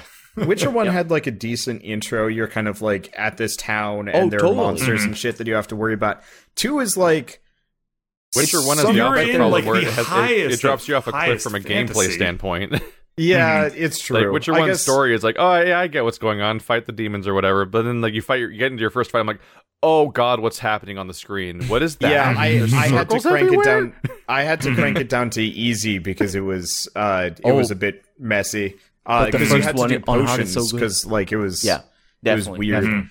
Like Witcher 3 is just like vaguely like your standard like lock-on combat action RPG. Yep. Yeah, Witcher 1 was kind of a nightmare to look at, and like, what am I doing? Did you know that The Witcher 1 uses the same Neverwinter Nights engine? Yep, Ooh. that's true. Aurora engine. That's why it's more of a strategy game. That's It's supposed to old. be sort of a That's strategy. an old engine. It is, but That's an I old think they did game a great now. job Witcher with it. 1. It's like 10 years old. Yeah. Yeah, exactly. that 10 old? years old. I think Damn. it's 2007. Exactly. I guess I didn't find Still, it as... Neverwinter Nights is like older than that. 2003, I believe. Neverwinter Nights was old when Witcher 1 came out. Oh Yeah. yeah. Yeah, 4 years. But the graphics, the graphical fidelity, that was the big jump. It was around the Xbox era. Just the, You know, I mean, Witcher with you realize how old Witcher is when you look up images of it and they're in 4:3. Yeah. Oh, yeah. Yeah. Pre-HD, man. Oh boy. Good times. But so... I guess my problem with Witcher 2 is, like, you have this, like, really good intro sequence, and then it just dumps you off in a town. And... Yeah, and like you're just like immediately chucked into like this high like political intrigue almost type of Exactly. plot, and it's And like there's so I don't many- know who the fuck factions and all anyone that. Yeah. is. like the lodge, you Yeah. get introduced to new sorceresses that you haven't seen even if you play the Yeah, first and then game. you immediately sleep with them. That was Nah. that was a bit of a rude awakening for Was young Shell me. with you? Oh. No. I think that I would actually have been really fucking funny if Shell was. You I should think play I- Never. Are you talking about when you find like the gray-haired sorceress and that's like bathing when you first find her and then you end up sleeping with her like after the quest? are we talking Witcher 1, This is 2, two. or I'm 3? thinking. Oh, I Okay, was talking about 3. because Oh. that happens in 1, where you sleep with. yeah, practically everybody. Listen, Was it the Geralt's a redheaded- horn dog. Yeah. Oh, the you sleep redhead. with somebody Abigail. within the first half hour. I think it was the redhead you sleep with. Oh, the That's Triss. Yeah. That's yeah, true. you sleep with her real soon into that one, and then I think It's you can in also the sleep with prologue. like another witch, and it was weird. And I was like, I think I knew Shell at the time, but I hadn't like, started You dating her at this hadn't courted her. point. So yeah, so I didn't have to worry about that exactly. But I was playing it in my dorm, and I'm just like, I gotta stop. And then you get a I'm card. playing this for the story. I swear. Witcher 3 actually has a trap waiting for you if you try to Commander Shepard it and sleep with every possible character. Oh Where, yeah. like, because you eventually sort of get with a certain woman by the end of the game based on what stuff you were doing throughout it. And if you sleep with everybody, then it can go poorly for you because they Yeah. talk to each other and they all saw- find out. I didn't find out playing, but then I saw a video where it showed. Well, it was clickbait, but it explains why. Oh yeah. And, for those that have I guess that's a seen constant that, problem for people. This got brought up during the Persona 5 stuff where people were like, I got spoiled by sidebar videos. And like, I guess if you're watching Let's Plays or watching anything about any video game ever, like you get spammed The with like titles will stuff yeah. that gives away every spoiler just like looking at the sidebar. Yeah, actually, I That, take care that made not me to realize spoil I never anything. look. I'm like, Yeah. That was because you never watch any Let's Plays anymore, so there's that. I do watch Let's Plays, and also clicking on my own videos just in general, like will also lead Yeah. to stuff being suggested to me based Sure. on those, including my own videos. But I just realized I'm like this idea of being spoiled by the sidebar is like foreign to me because I realized I just never look at it. It's just like it's like advertising in the real world where like you learn to just start filtering things out because it's not the thing you're there for. Doesn't Witcher 2 immediately open with a shot of some character's ass? Yes. Yep, Uh, that's Triss. yeah. Triss's ass. You just finished sleeping with Yeah. her. Nice. Oh Yeah, I it's- had Meanwhile, totally forgotten Witcher about 3 the like opens siege. with Geralt with like a lobster on his junk. Also nice. It's a weird spider nightmare. Yeah, that's true. But there's also S as well in The Witcher 3. Yeah, That's good. now that I think of it, but it's not Triss's. Oh. I think The Witcher was always a game I felt that, not for its own benefit, tried to show that it was mature because of sex. It didn't need that, but I think that was always one of the conscious decisions that the design teams of all the three games. That happened with Metro, the second one, and it was painfully awkward. Or Mafia There's this 2. one scene in Metro Last Light where this character that you do end up sleeping with kisses the camera. And it's a first-person game, so it's like they're trying to kiss you, but it's like so weird-looking and creepy. And like the worst part is that they can't, it's not a physical camera, so they can't show like the lips actually like hitting anything. So And it just she like just sticks her stops. uncanny right in your valley. Yeah, she just sticks her face like kind of really close to the viewing plane and then stops moving. And then I'm Doesn't like, Far Cry 3 do the same thing as well? I don't know, man. Oh yeah. Far Cry 3 God, has it a was so sex scene weird. in it from the first person perspective, and it's God. bonkers. Oh, and the end. Yeah, that's right. I wasn't thinking about the ending. I was thinking about the girlfriend right at the beginning of the game because she hugs the you're right. camera. And it's Yeah. all, oh my god, what's this? I know that Witcher 1 and Mafia 2 both have collectible pinups, and then like Saboteur had a brothel DLC. Wow, that's artistic. Listen, video games are art. Yes. It's all for the plot, though. It's all the plots. Still the plot, yeah. I Yeah. play Dead or Alive for the plot. Does it have plot? Actually, if I find it, I can tell I you think it more about the actually plot does. of Dead or Alive than anyone should be able to. Oh, I would that like to hear series about has it, but I also don't actually continuity. give a shit. it shows dedication. Dead or Alive the Dead or Alive franchise straight up has continuity from game to game, and it expects you to know what happened in the previous ones in order to understand what happens in the later ones. It's fucking crazy. It also has an age slider. If I am not mean. It just turns up the gain axing. Like, to talk about how weird Dead or Alive gets at one point in Dead or Alive 2, like there's two characters that are the same character because it's this one because the character gets amnesia in the story and learns a different fighting style. So he's a different playable character with a different name. That's actually kind of a nice touch. That's really cool, actually. There's a character named Hayate, but for a while he's Ein and he knows karate. So you have a karate So he got amnesia copy of and he the knows same karate? character. The less I remember, the better I am at karate. I know kung fu now. No, that's the other. I know kung fu, but it made me lose my ninja. Just popped it right out the other side. That's storage space. Yeah. Gotta swap them out Made like me profiles lose my in Mass ninja. Effect. That is, That's a quotation. Do we have any viewer questions? yeah. I got one. Okay, we'll see if we answer this one or not. PK Gaming asks. Oh, I'm just gonna stream of consciousness this one. If you want to make Too Horrible read it like a robot. Okay, so I have a simple question to ask you. In any game you played ever, what did you ever just wanted to add to the game? Just like, for example, Dragon's Quest Builders with multiplayer or Scrap with survival. We've waited for like forever for it. Anyway, hope you don't mock me for this because I put some grammar into it. No, that was definitely a lot more better. We can tell what the question was. Yes. Yeah. So basically, what's a mechanic you want adding to a specific game, I guess, or mode or something? I can How think of about very plot few to games Final that are. Fantasy 15. Yeah, I was gonna say I can think of very few games that are enhanced by adding mechanics. It's usually taking stuff away that ends up making it better. So I actually have an answer for this, but it already happened. Oh. So I wanted the Typing of the Dead to happen, but for rhythm games.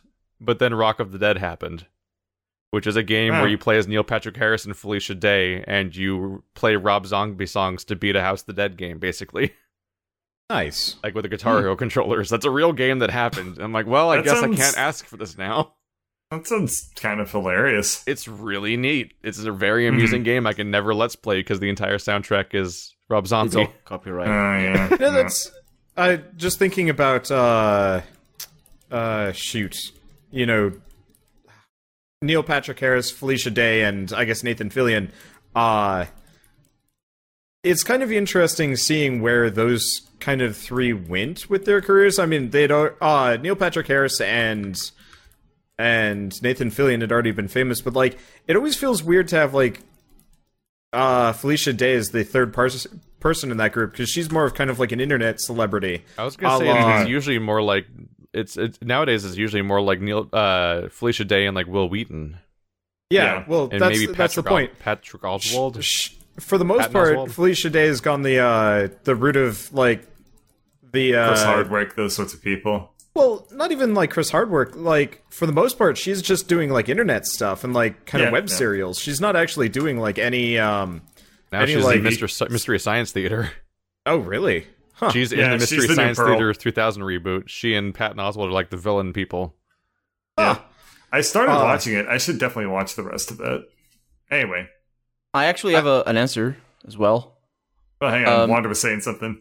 I was just going to say, like, Nathan Fillion is big and famous in like, practically everything now, and so is, well, I guess Neil Patrick Harris, maybe a little bit less so, but it's just interesting seeing... I feel like Neil Patrick Harris is, like, significantly more famous than Nathan Fillion, who is the guy from Castle and Firefly. And I guess it depends on, like, what perspective you're rolling at things from, because from, gets, like internet... cred, but he's, like, not known in any real way, whereas, like, Neil Patrick Harris is in a lot of, like, wildly successful properties, and is a child star. Was.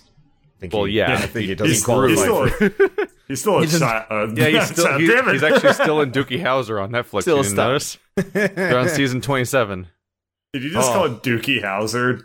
I don't know what it's called. That would be a very different... Is his name Dookie Howser or not? No, it's Dookie, not Dookie. Oh. Yeah, Dookie is a turd, dude. Well, I'm listen, I got Green Day on the mind. Dookie Howard, proctologist It's a good master. Dookie Howser. God, I was 3 years old when that show ended. I was probably like, by the way, happy birthday, answer. Keith. Stop. Oh. No. Yes. Yep. Happy birthday. You reminded me. It's your fault. Yep. God damn it. I opened this podcast with food sleepies because I just got back from a meal related to that. Mm-hmm. All Food sleepies. So Colonel had an answer for the thing. Yes. So a game that I would like to add a feature. We actually talked about it last week. Neo Scavenger. If it had combat and not the one that it has. But that's I guess a lot of games could use multiplayer. Here's what I would say. I would add time travel to Undertale. Restart the game and not kill anybody. Life is Undertale. That is actually allowed in Undertale. No, see, what I would like to do is have it so that you go forward in time to like 10,000 years in the future when everyone's already dead, and then you just get like the dead you killed everybody anyway cutscene. Oh, like it didn't matter. Oh, that's... Or what if every time you did something you didn't like, you could only fast forward, but you had to, like, so if you want to go back in time, you had to do the Futurama trick where you loop all the way around? No, you can only go forward. I'll try to fix this in the next universe. You just get to skip the immediate consequences, but you have to deal with the long-term fallout. Boy, that would be funny. You just disappear, and you come back later and see if they remember. I'd actually like to see that kind of... the game where you're just literally running away from your fucking problems the entire time. Well, no, like Link to the Past the game style. ends very fast. Like, you know how Link to the Past works, where like you become, you switch to being Dark like, World. adult Link, and the world's fucked. You mean that's not Link to the Past? Link to the Past, you do Dark World. You think of Ocarina of Time. Yeah, sorry, brain. But for me, that's such a weird trip because they really do just kind of highlight. Like, the world really has been kind of having a bad day since you've been gone. I guess they do the exact same thing with Breath of the Wild, now that I'm thinking about it. And every Zelda game, since they did it in the second one. I still don't understand Ocarina of Time. It confuses the shit out of me that, like, why is the solution to make him go into a pod where he does nothing for, like, 7 years? It's a really weird plot point to try to I never questioned that. Yeah, I didn't either, actually. Hey, a child Link, we need to save the world. How are we going to do that? You're going to sit here and do nothing for 7 years while everything ends around you. So I'll be like in a hyperbolic time chamber, right? While I'm training the whole time? No, you'll be unconscious. What? Raised some very interesting points that I training the whole time. Never considered. He just goes into a coma for 7 years. He's the hero of time. He's like weak as shit. He can't even pick up the sword. He's all scrawny. I almost wonder if Breath of the Wild wasn't kind of their response to that. They like kind of wanted to tell the Breath of the Wild story, but they didn't get the chance to. And so now they're just like, all right, so now we can do this right and like make it reasonable why Link has been gone the whole time. And like what happens to Hyrule when Link's not around. Which pisses me off a little bit because it's just like, does nobody else in the universe have any level of competency here? That always bugged me a little bit. It's just like... It's a video game. For me, the surprise right now about Breath of the Wild is just the world doesn't seem so bad. Yeah. Like, oh no, Hyrule's fallen without Link to save it. And I'm like, everyone's having a chill ass time, honestly. Yeah, I Every wish now and they then had some people more get like molested by some kobolds or whatever, but everyone else can just mostly just deal. I think it would have been better if they actually had like, well, I guess they did have like burnt out towns everywhere, which I think is supposed to highlight the issue. Yeah, it But, showed that some places like bad stuff happened at some point, but like it's hard there's to no- feel like there's urgency when I'm wandering around this world for like 50 episodes, and it's like beautiful meadows and chill villages where everyone's having a swell time. Yeah. Like, if, I guess what would have been an interesting point? I guess if like, you get to, the woods with the Great Deku Tree or whatever, and it's just, like, been burnt out, and, like, the Great Deku Tree is just, like, only barely alive, like, I think that would Link, be a little bit fucked what up, the but fuck? you took You way were too goddamn long. slow. Like when Yeah. you reach the future in Ocarina of Time, it's horrible. Yeah. Yeah. But when you're in the future in Breath of the Wild, it's like, sure. It's pretty. I'm just Everyone's picturing Zelda prospering, being having a like, swell Link, time. where the fuck Yeah, like it are just you? really sucks for Zelda, basically, because she's thinking they're like holding Ganon for 100 years. Mm-hmm. But she's apparently doing a great job. Yeah. Give her a Yeah, but promotion. her arms get tired. Oh wait, Eh. her They- arms they get do- tired around 102 years in. That's when you gotta step in. I don't know. It's just The- really like the thought of like the Deku Tree just being so furious at Link Indignant. for being slow. It's just so funny to me. I want a game like that where like it's not afraid to just be like Dead Island. There you go. You're too late. Well, Link, when did I ask for help, Link?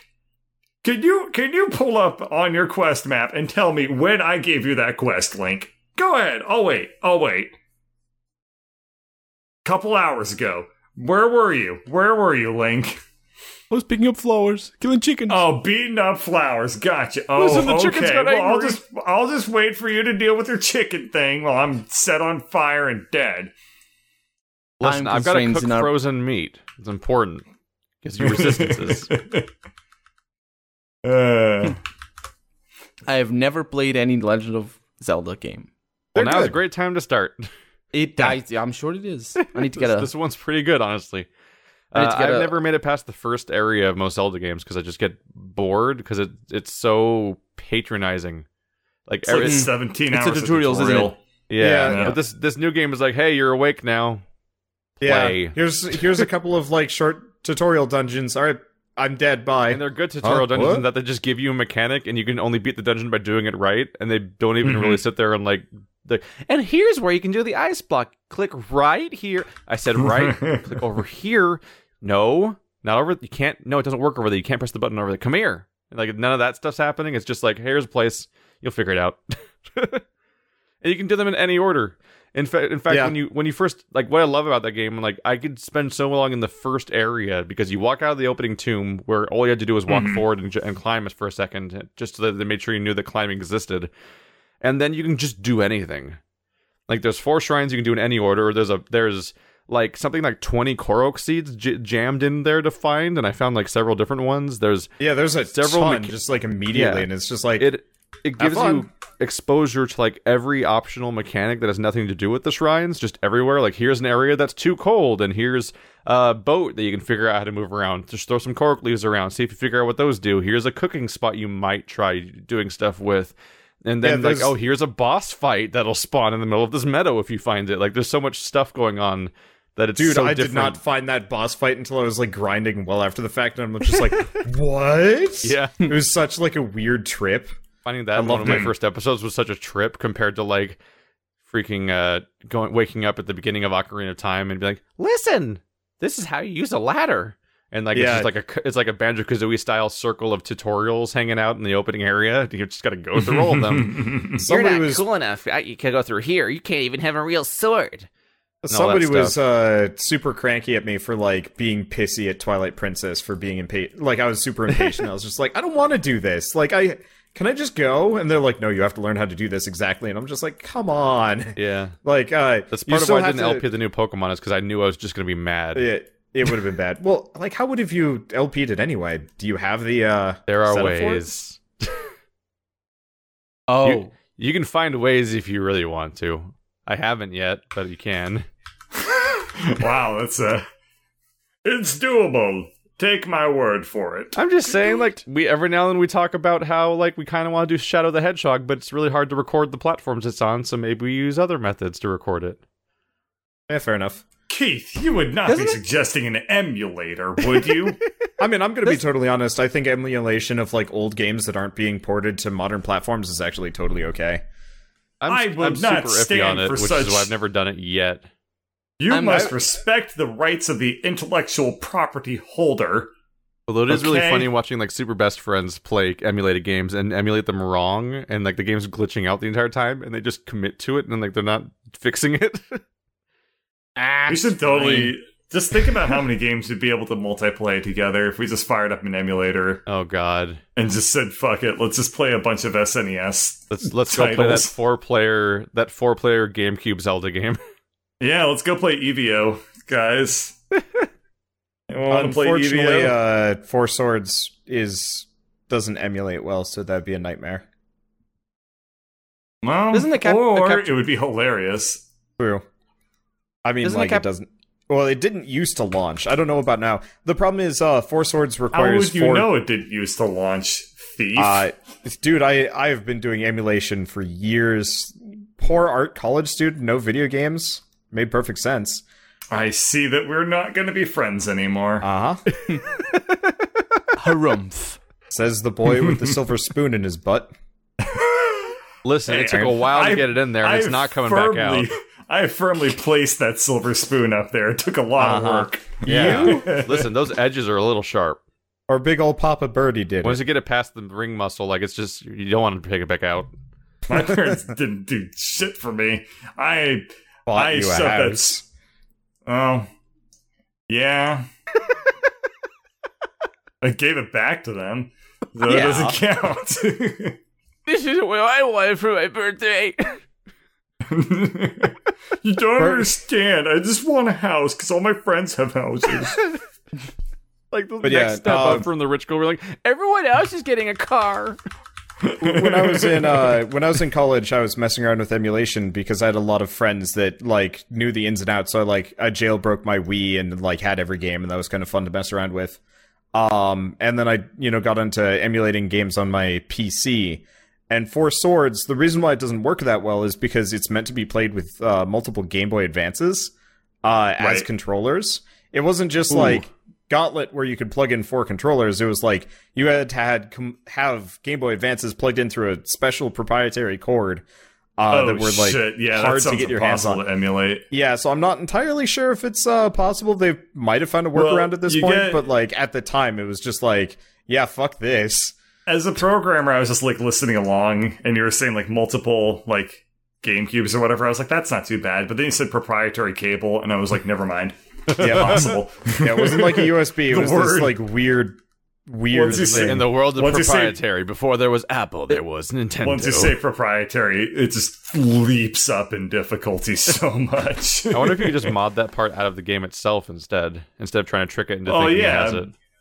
But That'd still that's take like a way lot of harder work. because you need to put in like special code in your emulator to like detect like I'm running this ROM, therefore we're gonna like put it into this mode, which is like really, really difficult. Because you And then can't. I mean, I guess you could have somebody hack the ROM, but that's not really emulating anymore. That's just philosophically whatever. Yeah, but what if you double hacked it? What the fuck? I never thought of that. You need to unlock that skill. It's not first level. We It's need- like- You need to do prestige at hacking. Become the double hacker. I need to Right put there. on 2 Nintendo Power Gloves, one on each hand. one is over the other.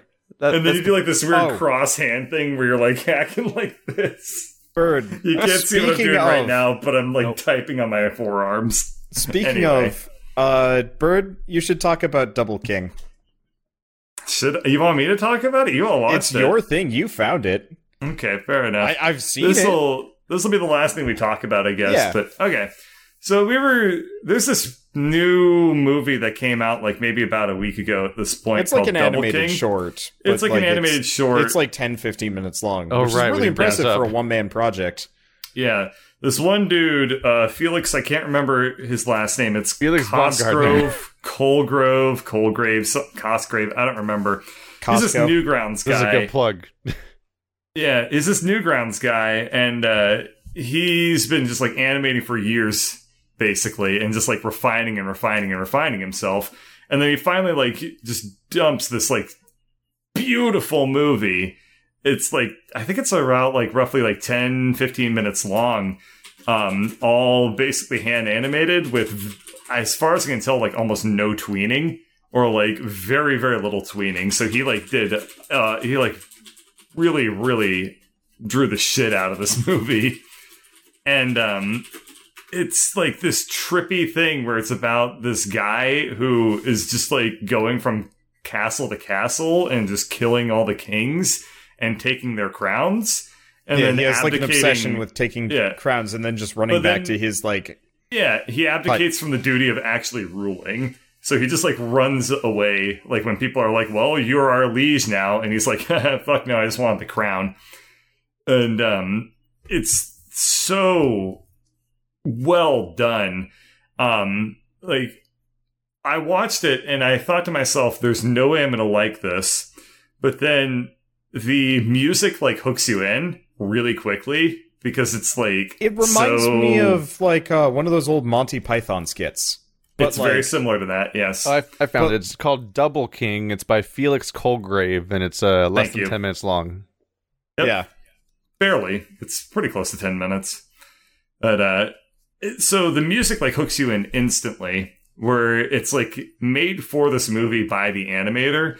And it's, like, very cheesy, kind of, like MIDI-ish almost. But it's, like, it, like, captivates you. And then all of a sudden you realize you've seen the entire movie. It's, like, really good. And you're just like, I had no idea I would watch like this weird trippy LSD feeling like thing.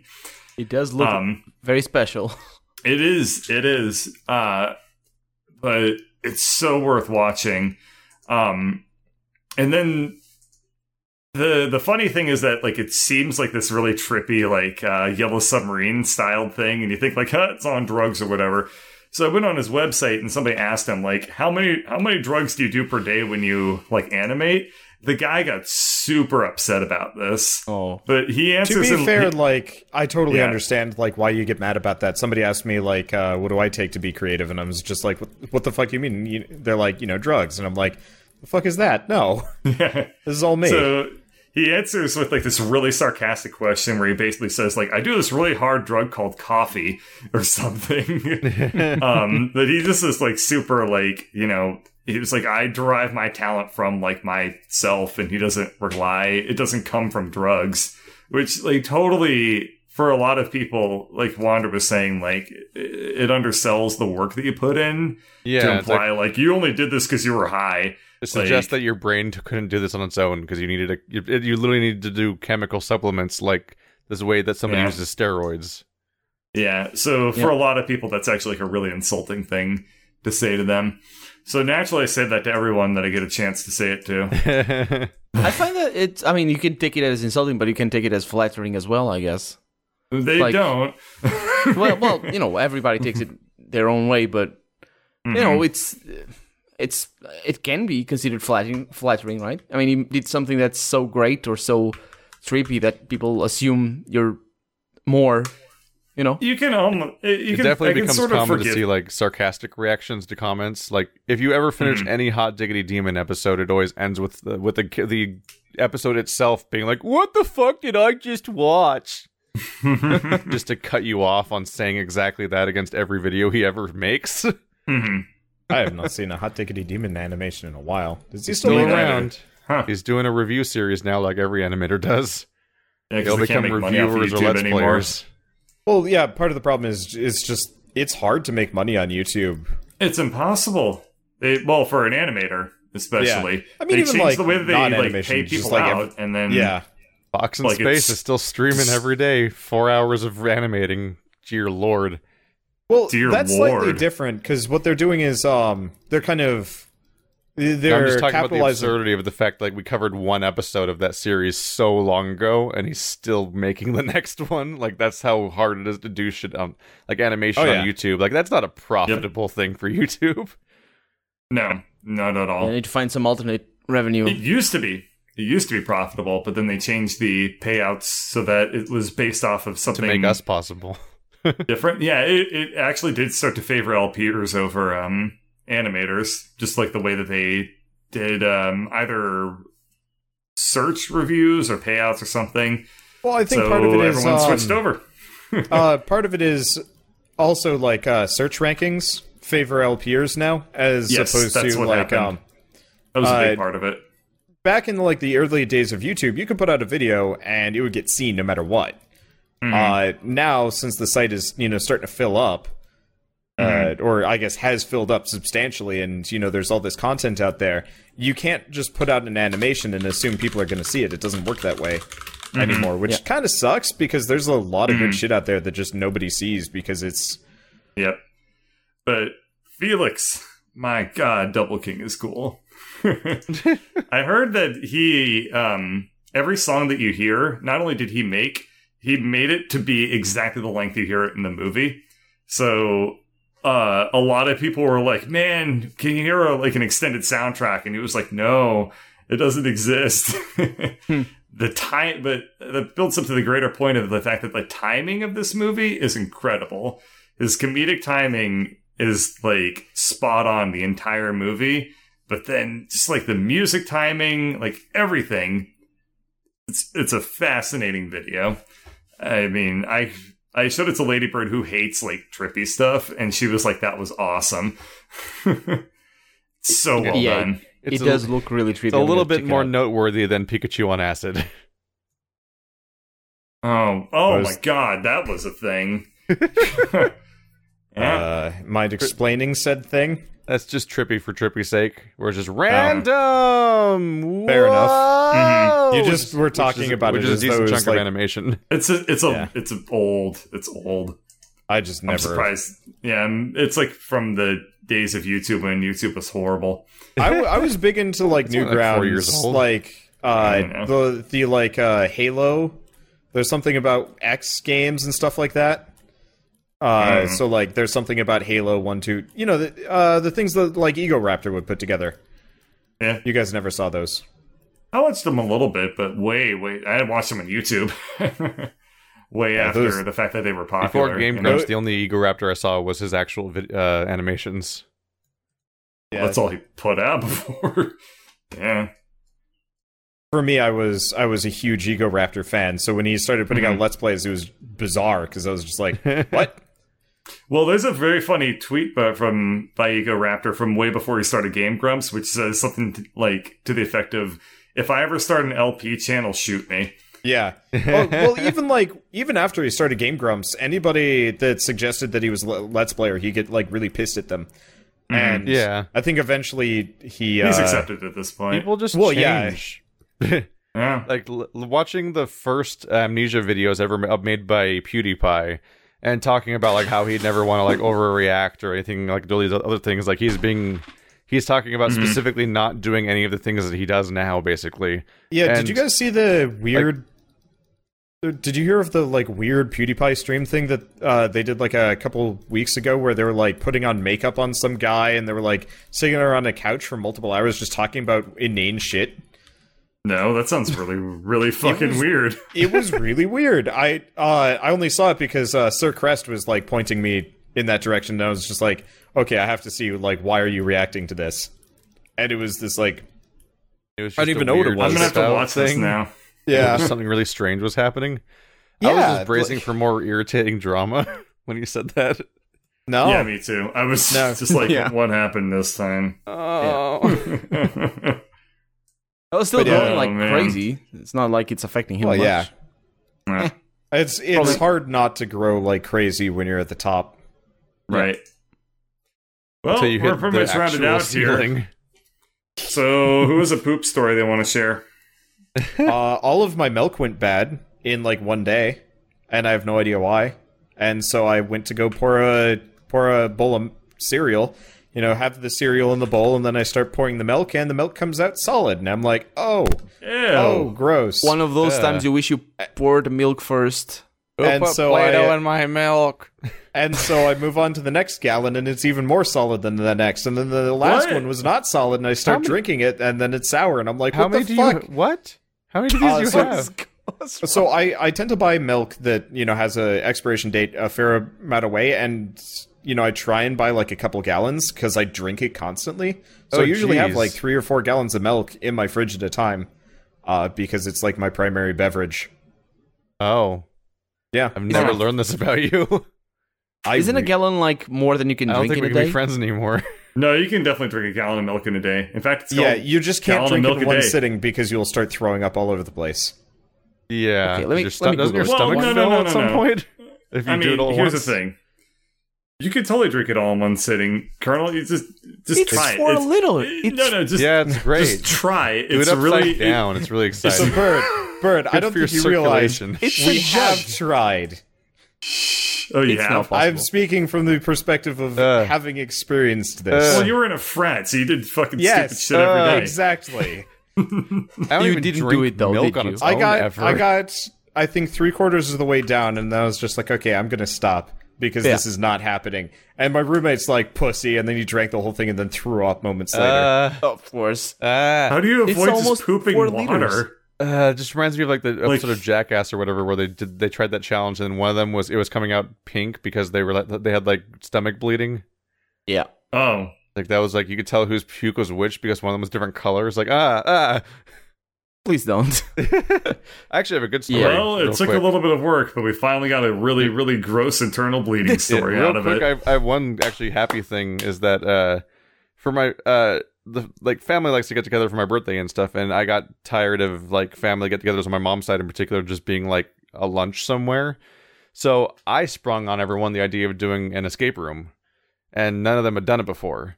So I just put a bunch of like 50 and 60-year-olds in an escape room and saw what happened. Turns out escape rooms are really good for like all ages. Like these people who don't play video games and don't solve puzzles and are totally foreign to this concept got really absorbed in the process and like invested in succeeding. And we were only like 2 puzzles away from the ending in that when our hour was up. And like even one of them was like, I don't give a damn if it's over. I need to figure this out. Like, that's cool. That's like funny because that's just like what we do every day. Like I'd recommend. We're just like, let's see what the puzzle is. Like if you're out there and there's escape rooms in the area and that are supposed to be good, but you can't get enough like regular friends together for them, maybe try Family. Apparently, it's surprisingly neat. Like now, it went super well. What if I want to do that, but I don't want to support local businesses? Commute a long time. Drive to some other city to do their escape rooms. Just go to whatever other city you like more. Show favoritism. Take that. Just one that economy. has escape rooms. All right, so we are Keith Ballard, Wanderbot, Birdcatcher, and Sebastian, and Colonel RPG. I started saying myself again. All of our listen, Sebastian is being Colonel RPG rhyme, so it's fine. Shut up. You can find links to everyone's channels in the description. You can ask us questions at 4nerdsquestions@gmail.com, and you can find our SoundCloud at soundcloud.com/4nerds. That's the audio versions of our podcast. And for those of you that are not on my channel in particular, that's where you can find our Ghost in the Shell spoiler cast I recorded with Andrew. That's 2 hours of us tearing into the Ghost in the Shell 2017 movie, which is terrible. But how long was the movie? Less than that, I think. Oh, wow. Bird, you can look at that duration of that recording and see in like the deer in the headlights moment of like what would have happened if you didn't cut us short on Suicide Squad when you did. You could have been in for that long. We turned over every stone. There was nothing left to bitch about. We still have our more. Spoiler cast. We definitely had more. Yeah. Need a second take. Suicide Squad is fucked up. It's a real bad movie. Yep. And Ghost in the Shell is real bad too, but not quite as bad. But it's real bad. Oh boy.